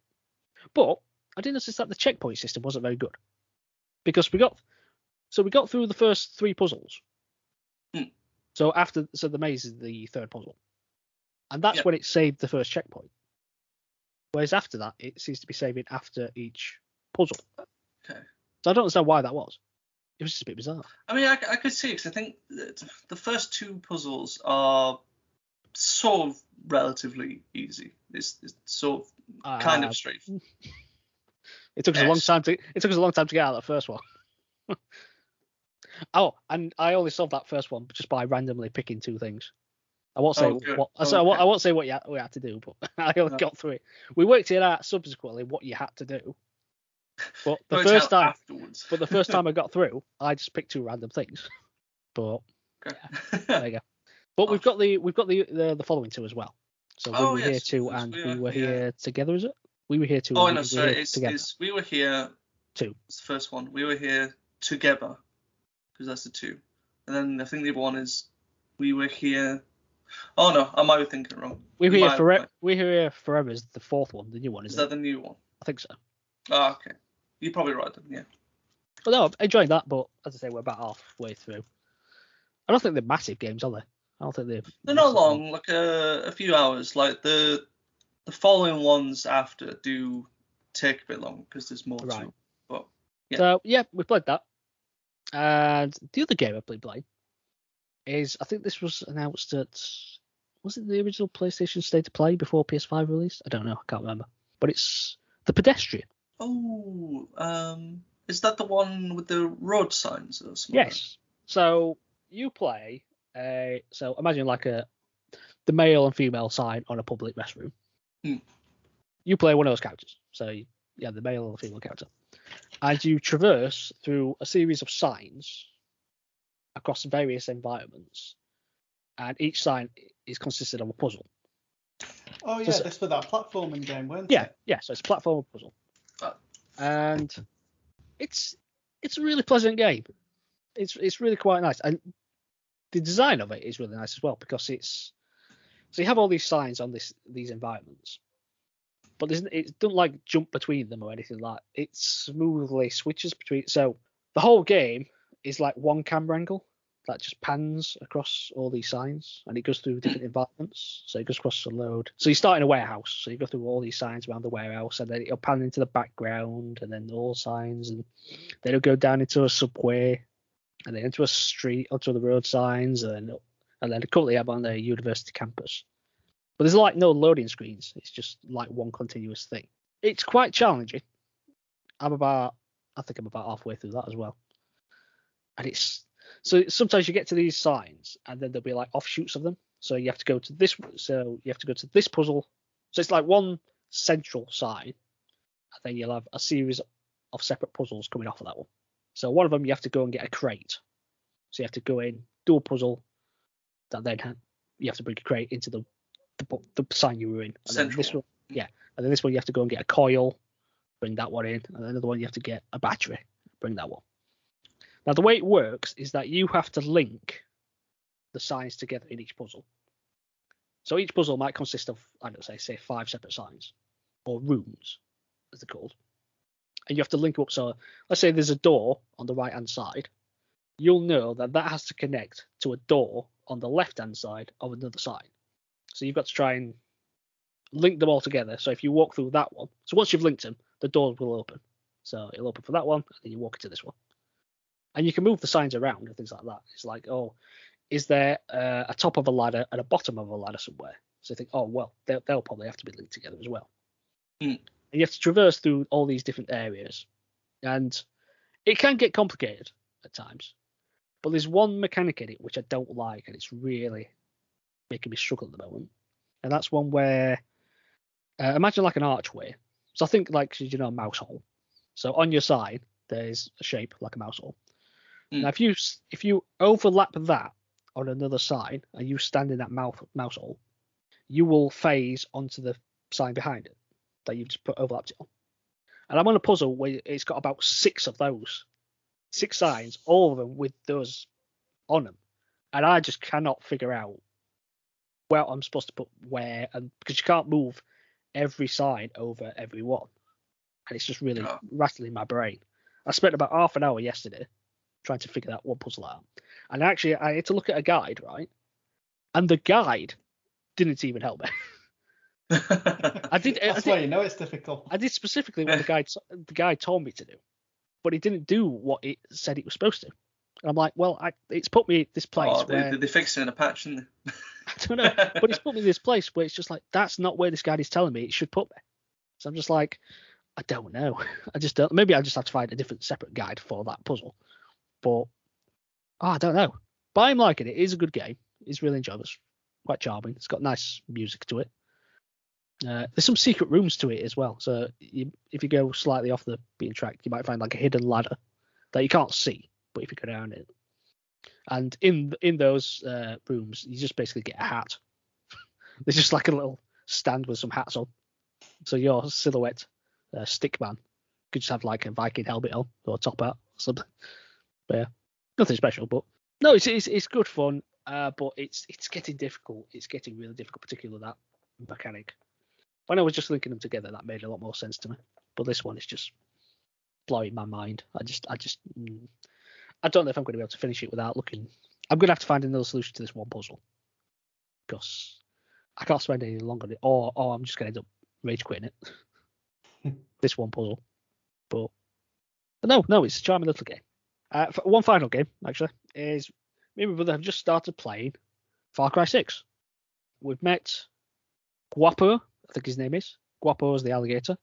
Hey. So you have to go through it's like an hour and a half, which is basically a tutorial before you can get to the court bit. I think that's pretty much what happens in all these Far Cry games. It's a lot better than Far Cry 5, I think. I'm finding the story a lot more interesting. Yeah, it feels, when it comes to Ubisoft shooters, I mean, I've said this in regards to like Rainbow Six, the engine feels slow. They're slow to run. The gunplay isn't very good. This is a bit more fast paced. Oh, good. It feels a lot better to play. But yeah, we've not got very far in it at all. But we managed to take out an air cannon. We've just done this small little island bit because the area is huge. It turns out we were on this little island bit, right? And I thought this was like the whole game, but it wasn't until like I zoomed out of the map and then I saw the entire thing. It's like, oh, we're only on this tiny little island bit. There we are. They've actually got horses in the game, which is they're really fun to ride. So yeah, we've only got a few hours into that, but it's really good fun so far. I'm liking it. I think the story's going to be a lot more interesting than Far Cry 5 with Joseph Seed and his cult nonsense that I don't care about. But yeah, I just want more of Giancarlo Esposito. I just want to see more of him. But he's good. He's good at it. He's really good at it. Okay. What I've seen so far. But yeah, that's a good one. I'm liking that. So hopefully that's going to last us a long time to play. So yeah, that's what I've been playing. Go on, Nathan. Go on, Nathan, indeed. So I'll start out with a documentary that I watched that came out fairly recently. Well, a series of documentaries. So I've been watching Power On, the story of Xbox. I've watched the first episode. Have you? Yeah, I watched them all. I enjoyed them a lot more than I thought I would. It goes really in depth because from an outsider looking in, you think, right, Microsoft, Xbox, this was the only thing that they were ever going to do. But I didn't realise there was so much infighting because there was the DirectX team, which the Xbox came from, and then there's the Microsoft CE team that backed Sega on the Dreamcast back in the day. And they kind of had like a little internal war about who gets the funds to create this box, because one of the only reasons that the Xbox even became a thing was because PlayStation came out and said they're going to take over the living room and you'll be able to use this as a computer. And Microsoft were like, right, we're not having that because we don't want Sony to take over the entertainment space. So they decided to put something out internally, which these DirectX guys were already working on, funnily enough, to become the Xbox. So yeah, that was really interesting to see kind of from the ground up, these guys coming together saying, right, we need something in the gaming space, in the living room, and coming up with the concept of what the Xbox were going to be. So that was really good. I think that's the first like 3 or 4 episodes, kind of the conception of the Xbox, all the troubles they went to get it ready, because normally consoles take about 5 or 6 years to develop and launch. They had about 18 months to do it, not to mention all the internal struggles in getting the Xbox to go to market. But yeah, after the first few episodes, it moved on to kind of the 360 era and the Red Ring of Death. So we heard a lot about that, about how many consoles they were producing to try and kind of keep up with what they needed to do. I think they said they ended up having to pay $1 billion in terms of kind of resolving the Red Ring of Death issue in the end, in terms of like fixing the problem, coming out with a new iteration, the refunds, and then extending the warranty from 1 year to 3 years for the Xbox, which I think in the end was the right thing to do. And then from that, they moved on to the Xbox One. And we all know the issues that they had at launch with that thing. And they said it was going to be the all-in-one entertainment box, which gamers don't want to hear because they only care about games, which is what we care about. And then all the stuff about you having to be logged in on the internet all the time and not being able to trade games. Yeah. And they showed off one of the Sony adverts that they did at the time. Of like, this is how you trade games, and then they just literally just passed the game over to the person. So that was quite funny.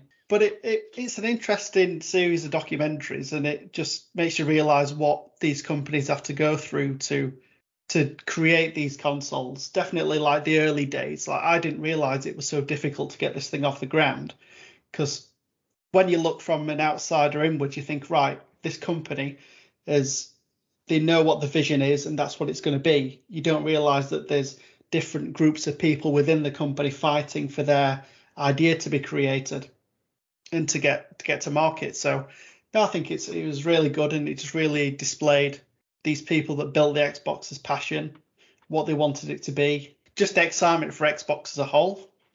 So yeah, if you've not watched it, I'd definitely say watch that if you've got some time, because it's really interesting. I don't know what you thought about that first episode, Mark, but I liked it.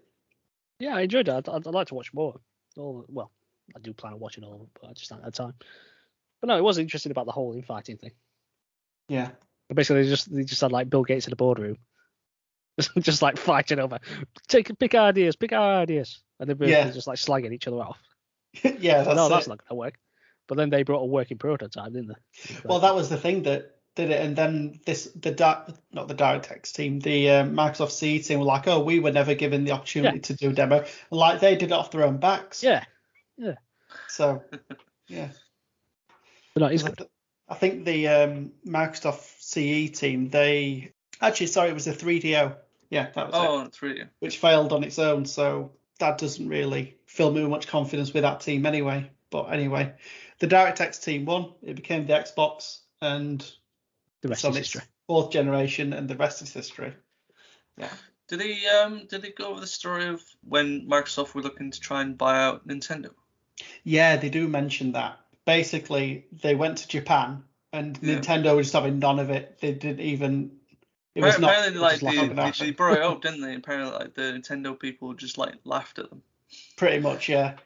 Just laughed like at that. That would have been awkward if I were like the Microsoft guy. I'd be like, why are they laughing? Yeah, because before they started like bringing their own developers on, they wanted to, as you said, purchase Nintendo to try and get that catalog of games. But as we know, the Dreamcast failed. Could you imagine if it happened? Ooh, it would Xbox Switch.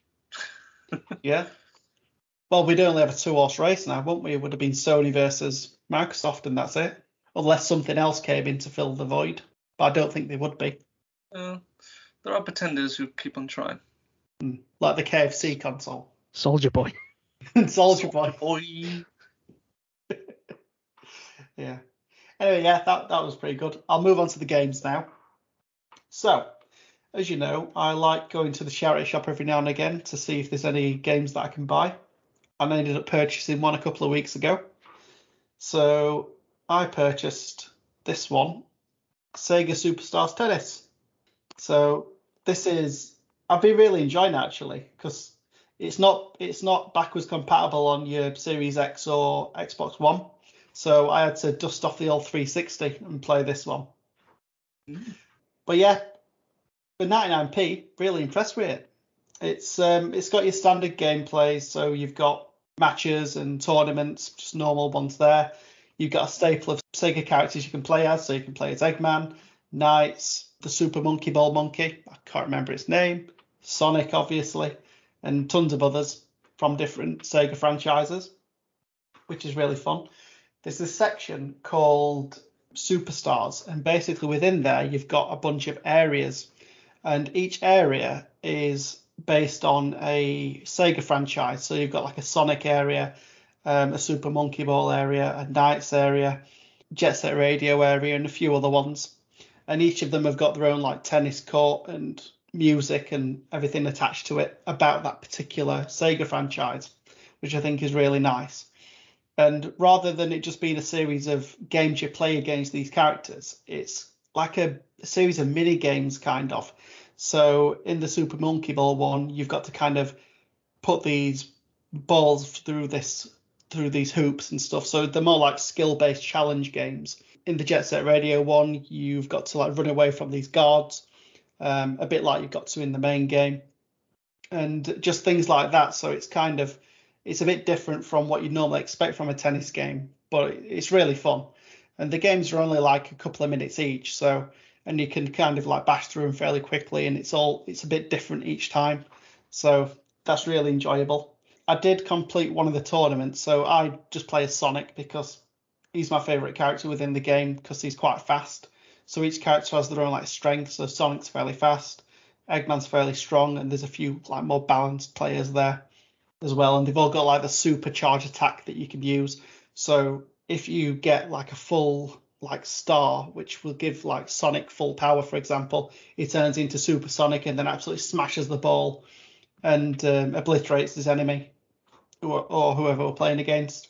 The tournament's pretty good. When you get to the final and win the final, depending on who you're playing as, you've got to then have like a bonus match against the kind of the protagonist enemy. So I had like a special game against Eggman, which was fairly challenging in comparison to the tournament. But yeah, that was good. But yeah, just been really enjoying that, playing quite a bit of it. Yeah, it's a good tennis game. And if you like Sega, it's for you. The next game that I've been playing is Call of Duty Vanguard. Now, so far, I don't see what all the hate's about in terms of the game, because I know there was quite a bit of a backlash on this particular one. And it's got quite a mixed. Don't we have a Call of Duty though? I don't know. I mean, there's some that are accepted more than others, and I don't think this is one of them for some reason. That's just the view that I'm getting anyway. Have you played the campaign? Or are we just talking multiplayer? I've played the campaign. I've not completed it yet. No. But in terms of the campaign, I'm really enjoying it. I like how you go to different fronts and that there's a team and there's kind of like, I won't say the hub area, but the area where they all converge, and then you can see a bit more about their stories through the war, which is quite interesting. And I think all the different areas have been done really faithfully, because sometimes once I've cleared an area, I'll just find myself walking around just to experience it a bit more. So like the section where we're in Russia, and you're walking through the Russian streets and you can see like all the vendors and stuff, and that's quite interesting. It looks really good as a game. One thing that I did find when I was walking through Russia, a lot of people are smoking, but I noticed that the people that were smoking, the cigarette didn't even go in their mouths. There's like a little gap between them. And I've got video evidence. Literally unplayable. Yeah, it's terrible. It's glitch in the game. Yeah. Actually, what we're talking about, the hate is real. It's crap. Cyberpunk's better. Yeah, anyway.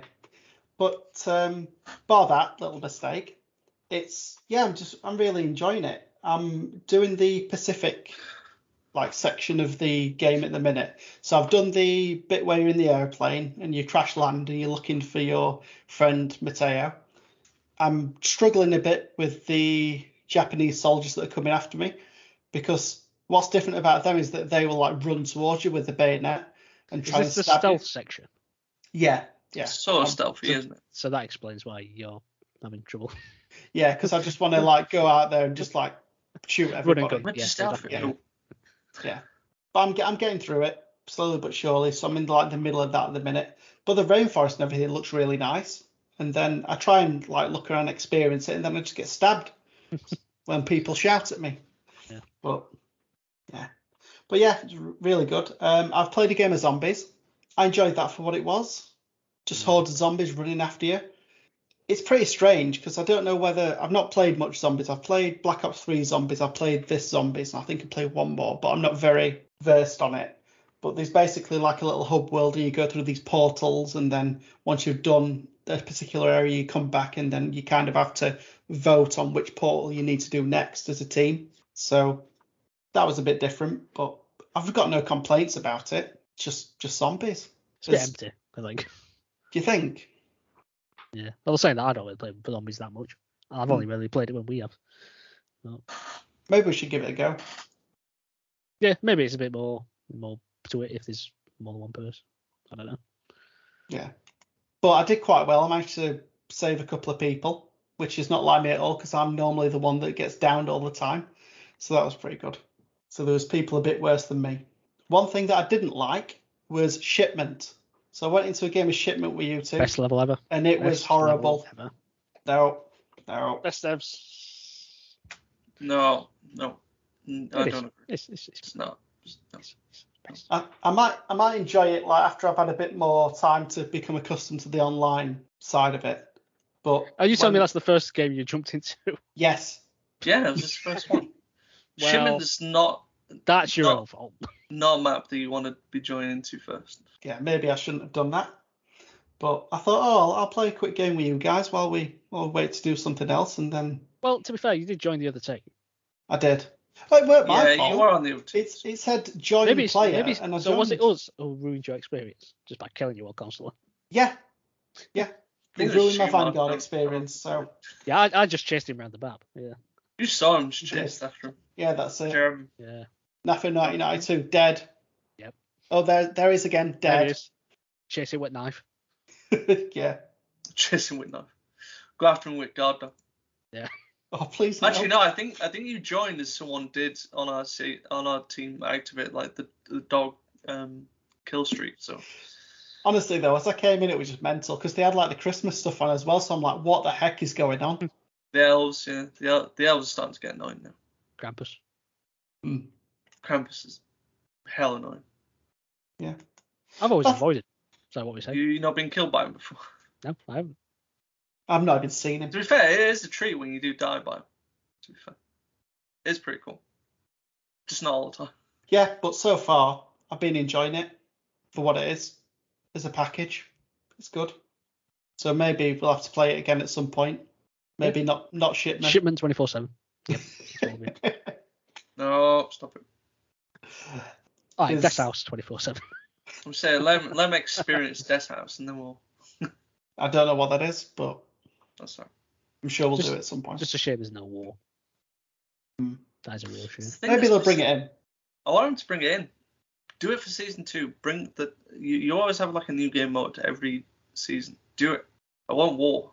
What is it good for? Everything. Yeah. No kill streaks. That's fun. No these annoying dog rubbish. Shipment with no kill streaks. That'll be a different story. Shipment with no kill streaks. You'd have a better time with that one. Shipment when everyone's got their dogs out is not fun. So the next game that I've been playing, that I got quite recently, that I was so excited for, was Forza Horizon 5. Now this is. I've been tempted whether to get that. I'm definitely going to get it. Just get it. It's because it's on a deal and I don't know which version to get at the moment. Clearly the PlayStation. Yeah. Oh yeah, obviously. No, I mean, yes, Matt. Yes, the PlayStation version. No, there's different versions of it, isn't there? Yeah. Deluxe, premium, etc. And I ended up getting the premium version of 4. And then you spent 7 hours trying to unpack everything. Yes. So got that to look forward to again. So go on then. What's your experience of 5 so far? It's 4 but in Mexico. That's kind of what I expected. Yeah, it's what you expect and so much more. There's a noticeable difference with the graphics. You can tell it's been made and optimized for the Series X. It looks amazing. Just to start off with, when you create your player, it's become very inclusive. So you can have they've got they them pronouns for your character that you make. So you can have that side of it. You can also put prosthetic limbs on your character, not to mention the sign language side of it. I've not switched that on yet to have a look at it, but as we know from the Video Game Awards, it won, and that was a very big reason why it won the Accessibility Award, and rightly so. Getting into the game, basically Horizon's come to Mexico, and you've got the Horizon Festival there and everything that you'd expect, just like in number 4. One thing I do like that the game does is that if you've played any of the Forza games previously, it'll give you like special items for those. So you'll get an extra few cars. So I played Forza Motorsport 7 and Forza Horizon 4, so I got a couple of extra cars when I started the game, which is nice. It's good to see that they've given people a little bit of extra for that loyalty, let's say. When the game started, it felt like you're in a Fast and Furious film. So there was the Horizon plane flying, and your cars basically fly out of the back of the Horizon plane and parachute down to the ground. And then there's that, but for every single type of car. So there's the off-road aspect to it, where you go through the jungle. There's like the supercars and hypercars, and like every single kind of car that you might want. And it kind of exposes you to all the different racing modes. So a little bit like in Forza Horizon 4, where they do the opening and you race with a load of different types of cars just so you can get a feel for it. That's what they did this time, but they pushed it to the extreme and made you fly out of the back of a plane each time. So that was something. Getting into the game, basically you get welcome to the festival as the champion. I wasn't the champion in Horizon 4, but I'll take it. They remembered my name, which were nice, so they called me Nathan. And then in Forza Horizon 4, mine just gets referred to as Sonny Jim. Does it? Yeah. Oh, what did I Sonny Jim? call me? Yeah. I think I've got them to call me like Lord or something like that. Lord. Right, Yeah. Lord. No, it's Your Majesty. That's it. It's like, thank you, Your Majesty. Like, yeah, finally some respect around here. But yeah, they just call me Nathan now, so guess they've downgraded me. Yeah, so I got a couple of extra cars which I'm using at the minute, but I've done a few of the speed camera things where you've got to drive through it fast. I've done some normal races. I've done some cross-country stuff that you can do. So I've gone to see like an active volcano, and I've done some like research tasks there, which were pretty cool, which is a bit different. And that's about it so far. I did one thing called the Horizon Arcade, which is that you go to a certain place, and other players are meant to like join you, and you can do like races against them, and do like tasks and stuff together. When I joined it, I found I was the only one doing it at that time, so I had to do all the tasks and stuff on my own. So that took away from it. Is that the one was where you're like knocking over pinatas and that kind of thing? Yeah, that's it. Yeah, so yeah, knocking over the pinatas, doing as much damage as possible, and little mini games like that, which was pretty cool. I've got my first house, which they just give you, which is cool. And I think I'm in the second season now, so I'm getting along with it. But it's just such a fantastic game. You can go through walls like it's nothing, just like on Horizon 4, which is what I liked. Just going through the dry stone wall, and it's actually flying everywhere, which is good. But yeah, just like going through the Mexican towns and going through the rainforest and stuff, everything just looks absolutely fantastic. Because when they first showed off the extended trailers, they showed that like they were capturing all this video to make everything look as real as possible. And I found myself stopping my car a lot and just looking around, like using the photo mode as well, which is really cool. And just trying to like take everything in and experience it, because if you go in really fast, I mean, it looks fantastic anyway, but you do miss certain things, and you don't appreciate it as much. But it looks absolutely fantastic. They've brought the radio stations back, which is always good. So you've got like a good variation of music genres there. Is there a classical music station? I've not found it yet. No. But when I was doing the volcano aspect, they did play. Oh, what piece was it? I think it was like Battle of Mars or something like that, which was like a really nice score to like the back of this volcano exploding. So, but yeah, so they do have classical pieces there, so I'm sure you'll enjoy that, Mark. But yeah, just really enjoying it so far, and I can't wait to play more. It's just a fantastic game, and like whichever version you buy, whether it's the standard or the deluxe, you're gonna have a really good time with it. I mean, I've been agonising over where to get it over the past few days. Like, I managed to find it for a good deal on Currys, and I got it for like £32 or something.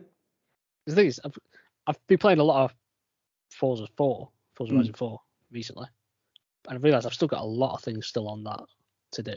Yeah, and I think a large part of that is down to the the seasons thing. Mm-hmm. So every week it changes the seasons, and effectively that kind of locks you out of certain things, doesn't it? Until that season's back available, which is a bit of an annoyance. So it's like I can't complete the game. Well, I'm never going to complete it, but you know what I mean. I can't complete as much as I want to in this time frame that I want. I've got to wait until it's available to do. Yeah. But I guess the good thing about these games is that they're not massively different in terms of their gameplay. You are just driving cars around different environments. Well, that's it. Yeah. So I might just get this and just alternate between. Yeah, you can. Because you can experience them both for what they are. Yeah. But I've been like tuning up. Well, I say I've tuned up the cars. I've been doing tuning on my cars in Forza Horizon 4, and they're beasts now. So I'm just like winning. So I just looked online to say like which cars are best for this sort of thing, like off-road, terrain, rally, whatever, or drag races. Yeah. And it told you like, oh, we recommend this tuning set from this person who created it. So I thought, right, I'll find that, I'll have that, and now I'm just blitzing them. Yeah. Oh, nice. I've not even got into that side of it yet. I'm just in the process of just collecting some cars and seeing what I like for each challenge. I couldn't tune a car myself. I've just got to nick other people's ideas. Yeah. Because they'll be much better at it than me. The best ideas are borrowed. Exactly. But no, I think you've solved that well to me. I think, when we finish this pod, I think I'm going to go and buy that. Oh, nice one. I'll have bought it anyway. But... Yeah. Just pushing you over edge, that's all. Yeah. And then one last thing. I never thought I'd do this in a million years, but I now have the Battle Pass for Fortnite. So that's a thing. Good boy. Bad boy. It's like the angel and the devil on the shoulder. Yeah, so I'm just working my way through that at the minute. When I get How far through are you inspiration.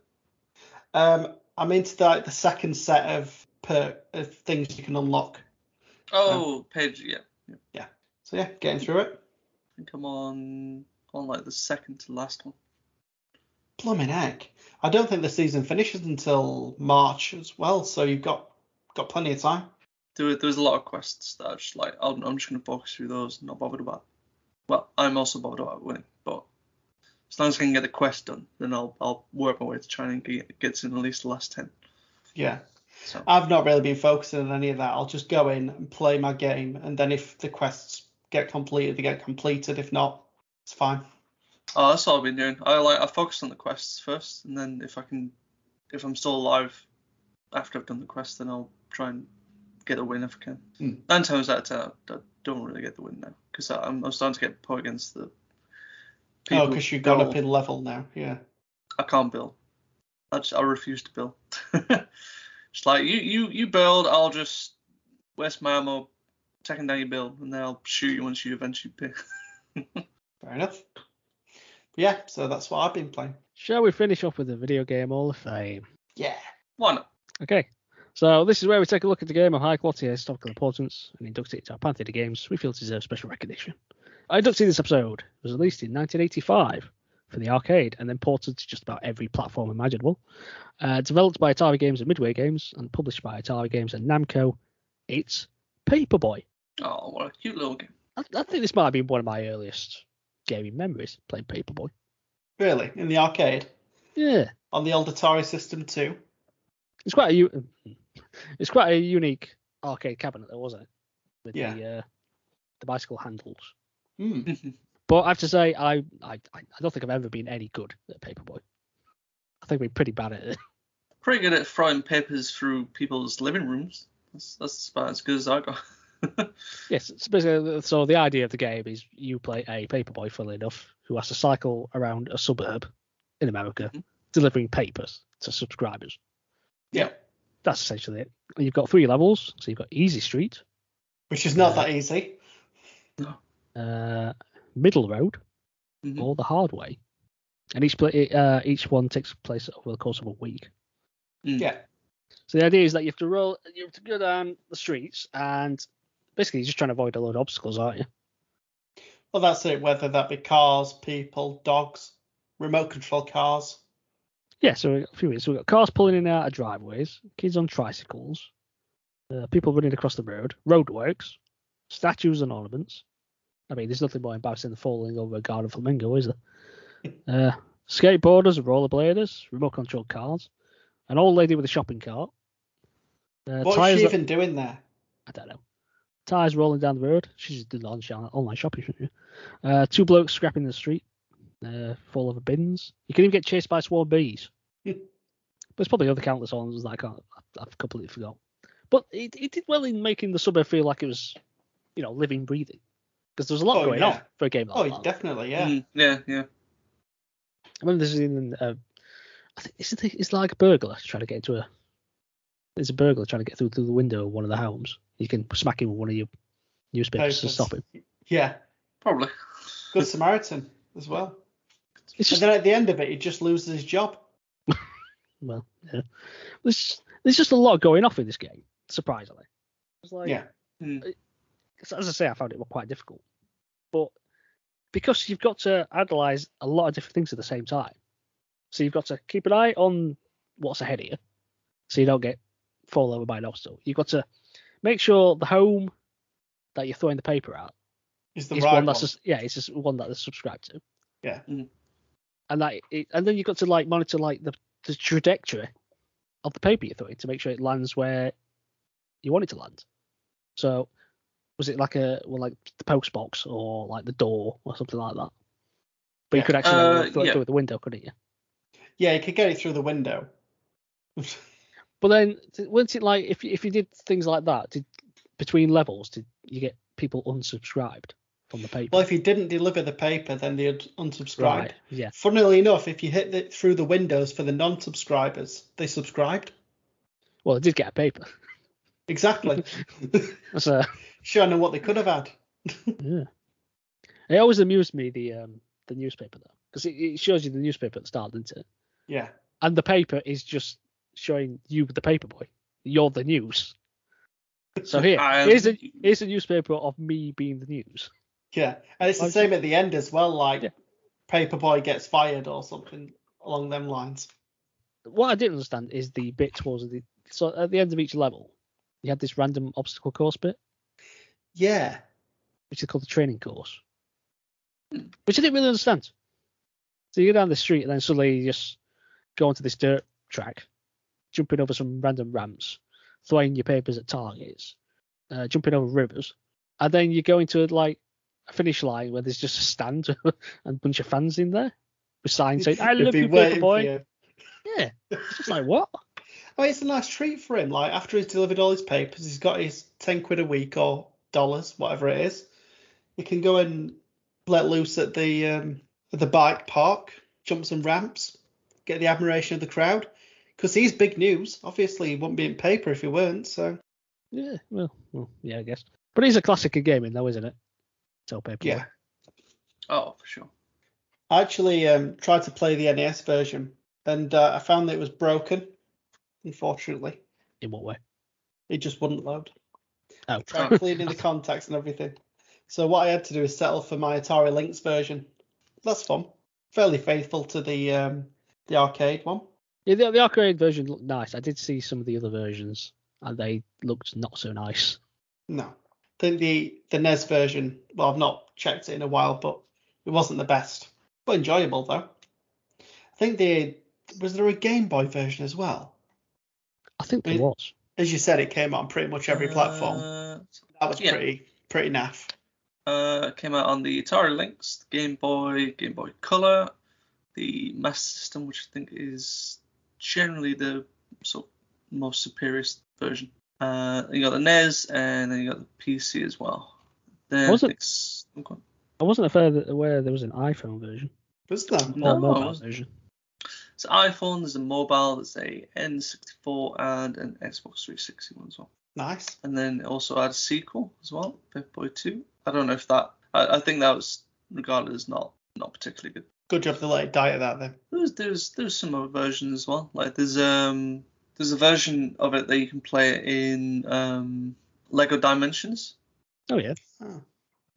Apparently you have to use the arcade dock in a level. It's called Painting the Town Black. There's other stuff as well. Just going through the actual character of Paperboy made a cameo in Wreck-It Ralph, which I didn't know about, which I suppose doesn't surprise me. Apparently also makes a cameo in Pixels. I must have missed that. I've never watched it. It was probably one of the baddies. I enjoyed Pixels for what it were. Fun. I'll tell you what though. I were a Paperboy back in day, in yesteryear. And it's so much easier being a Paperboy in America.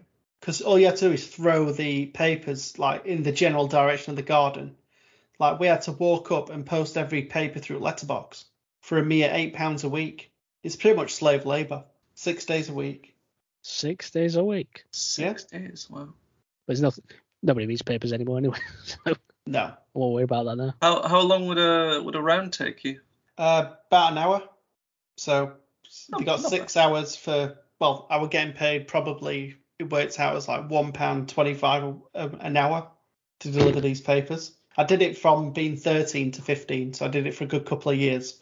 The best time was around Christmas because everyone used to give you like money and stuff. And there was this one guy at the time, and he got enough money from his Christmas tips to get himself an Xbox 360. So I was pretty jealous of him, but he did have a lot more papers than I did.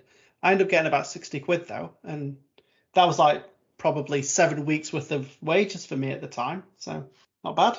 No, not bad. But yeah, glad I'm not doing that anymore. So going back onto the game, in the UK in 1986, it was the 7th best-selling game of that year. I have no idea what the 5 before it was. Sorry, the 6 before it was. Computer Video Games Magazine gave the arcade game a mixed review, praising the controls but criticizing the difficulty. I can agree with that. It was an arcade game. That's the thing. Yeah, it was difficult though. I have to say, it's one of arcade games that I've played. It's one of the most difficult ones I've ever done. Or maybe it's just I was just crap with those handlebars. Maybe. The only time I played it, like the arcade version, was at the National Video Game Museum. It's probably one of those games that I have to play again, where I can do it infinitely, so I don't have to pay for it. Maybe that'll be my issue. That's it. It's I've fallen into a car. Game over. Wasting all my 20p's on that. Yeah, exactly. Yeah. Just moving on from that, so Paperboy were number 7, then it was Ghosts and Goblins number 6. Ghosts and Goblins. Do you also know as well the bicycle handlebar? Apparently, it was actually it was from like a modified Star Wars one that they had. Do I remember bikes with Star Wars? But you got speeder bikes. Come on. Yeah, come on. I don't think the handlebars look like that though. Well, it just say it was modified, so I don't know how much modified it was. So there you go. That's Paperboy into the Video Game Hall of Fame. If you enjoyed listening to us, please consider tuning in next time. We release bi-weekly on Tuesdays. You can visit our website at jokingdolphin.com, where we post the Hall of Fame. Also, feel free to follow us on all social media platforms to continue the conversation. You can find Joking Dolphin on YouTube and Facebook, as well as on Instagram and Twitter at Joking Dolphin. Until next time, thanks for listening. Goodbye, and Happy New Year. Have a great 2022. Hey!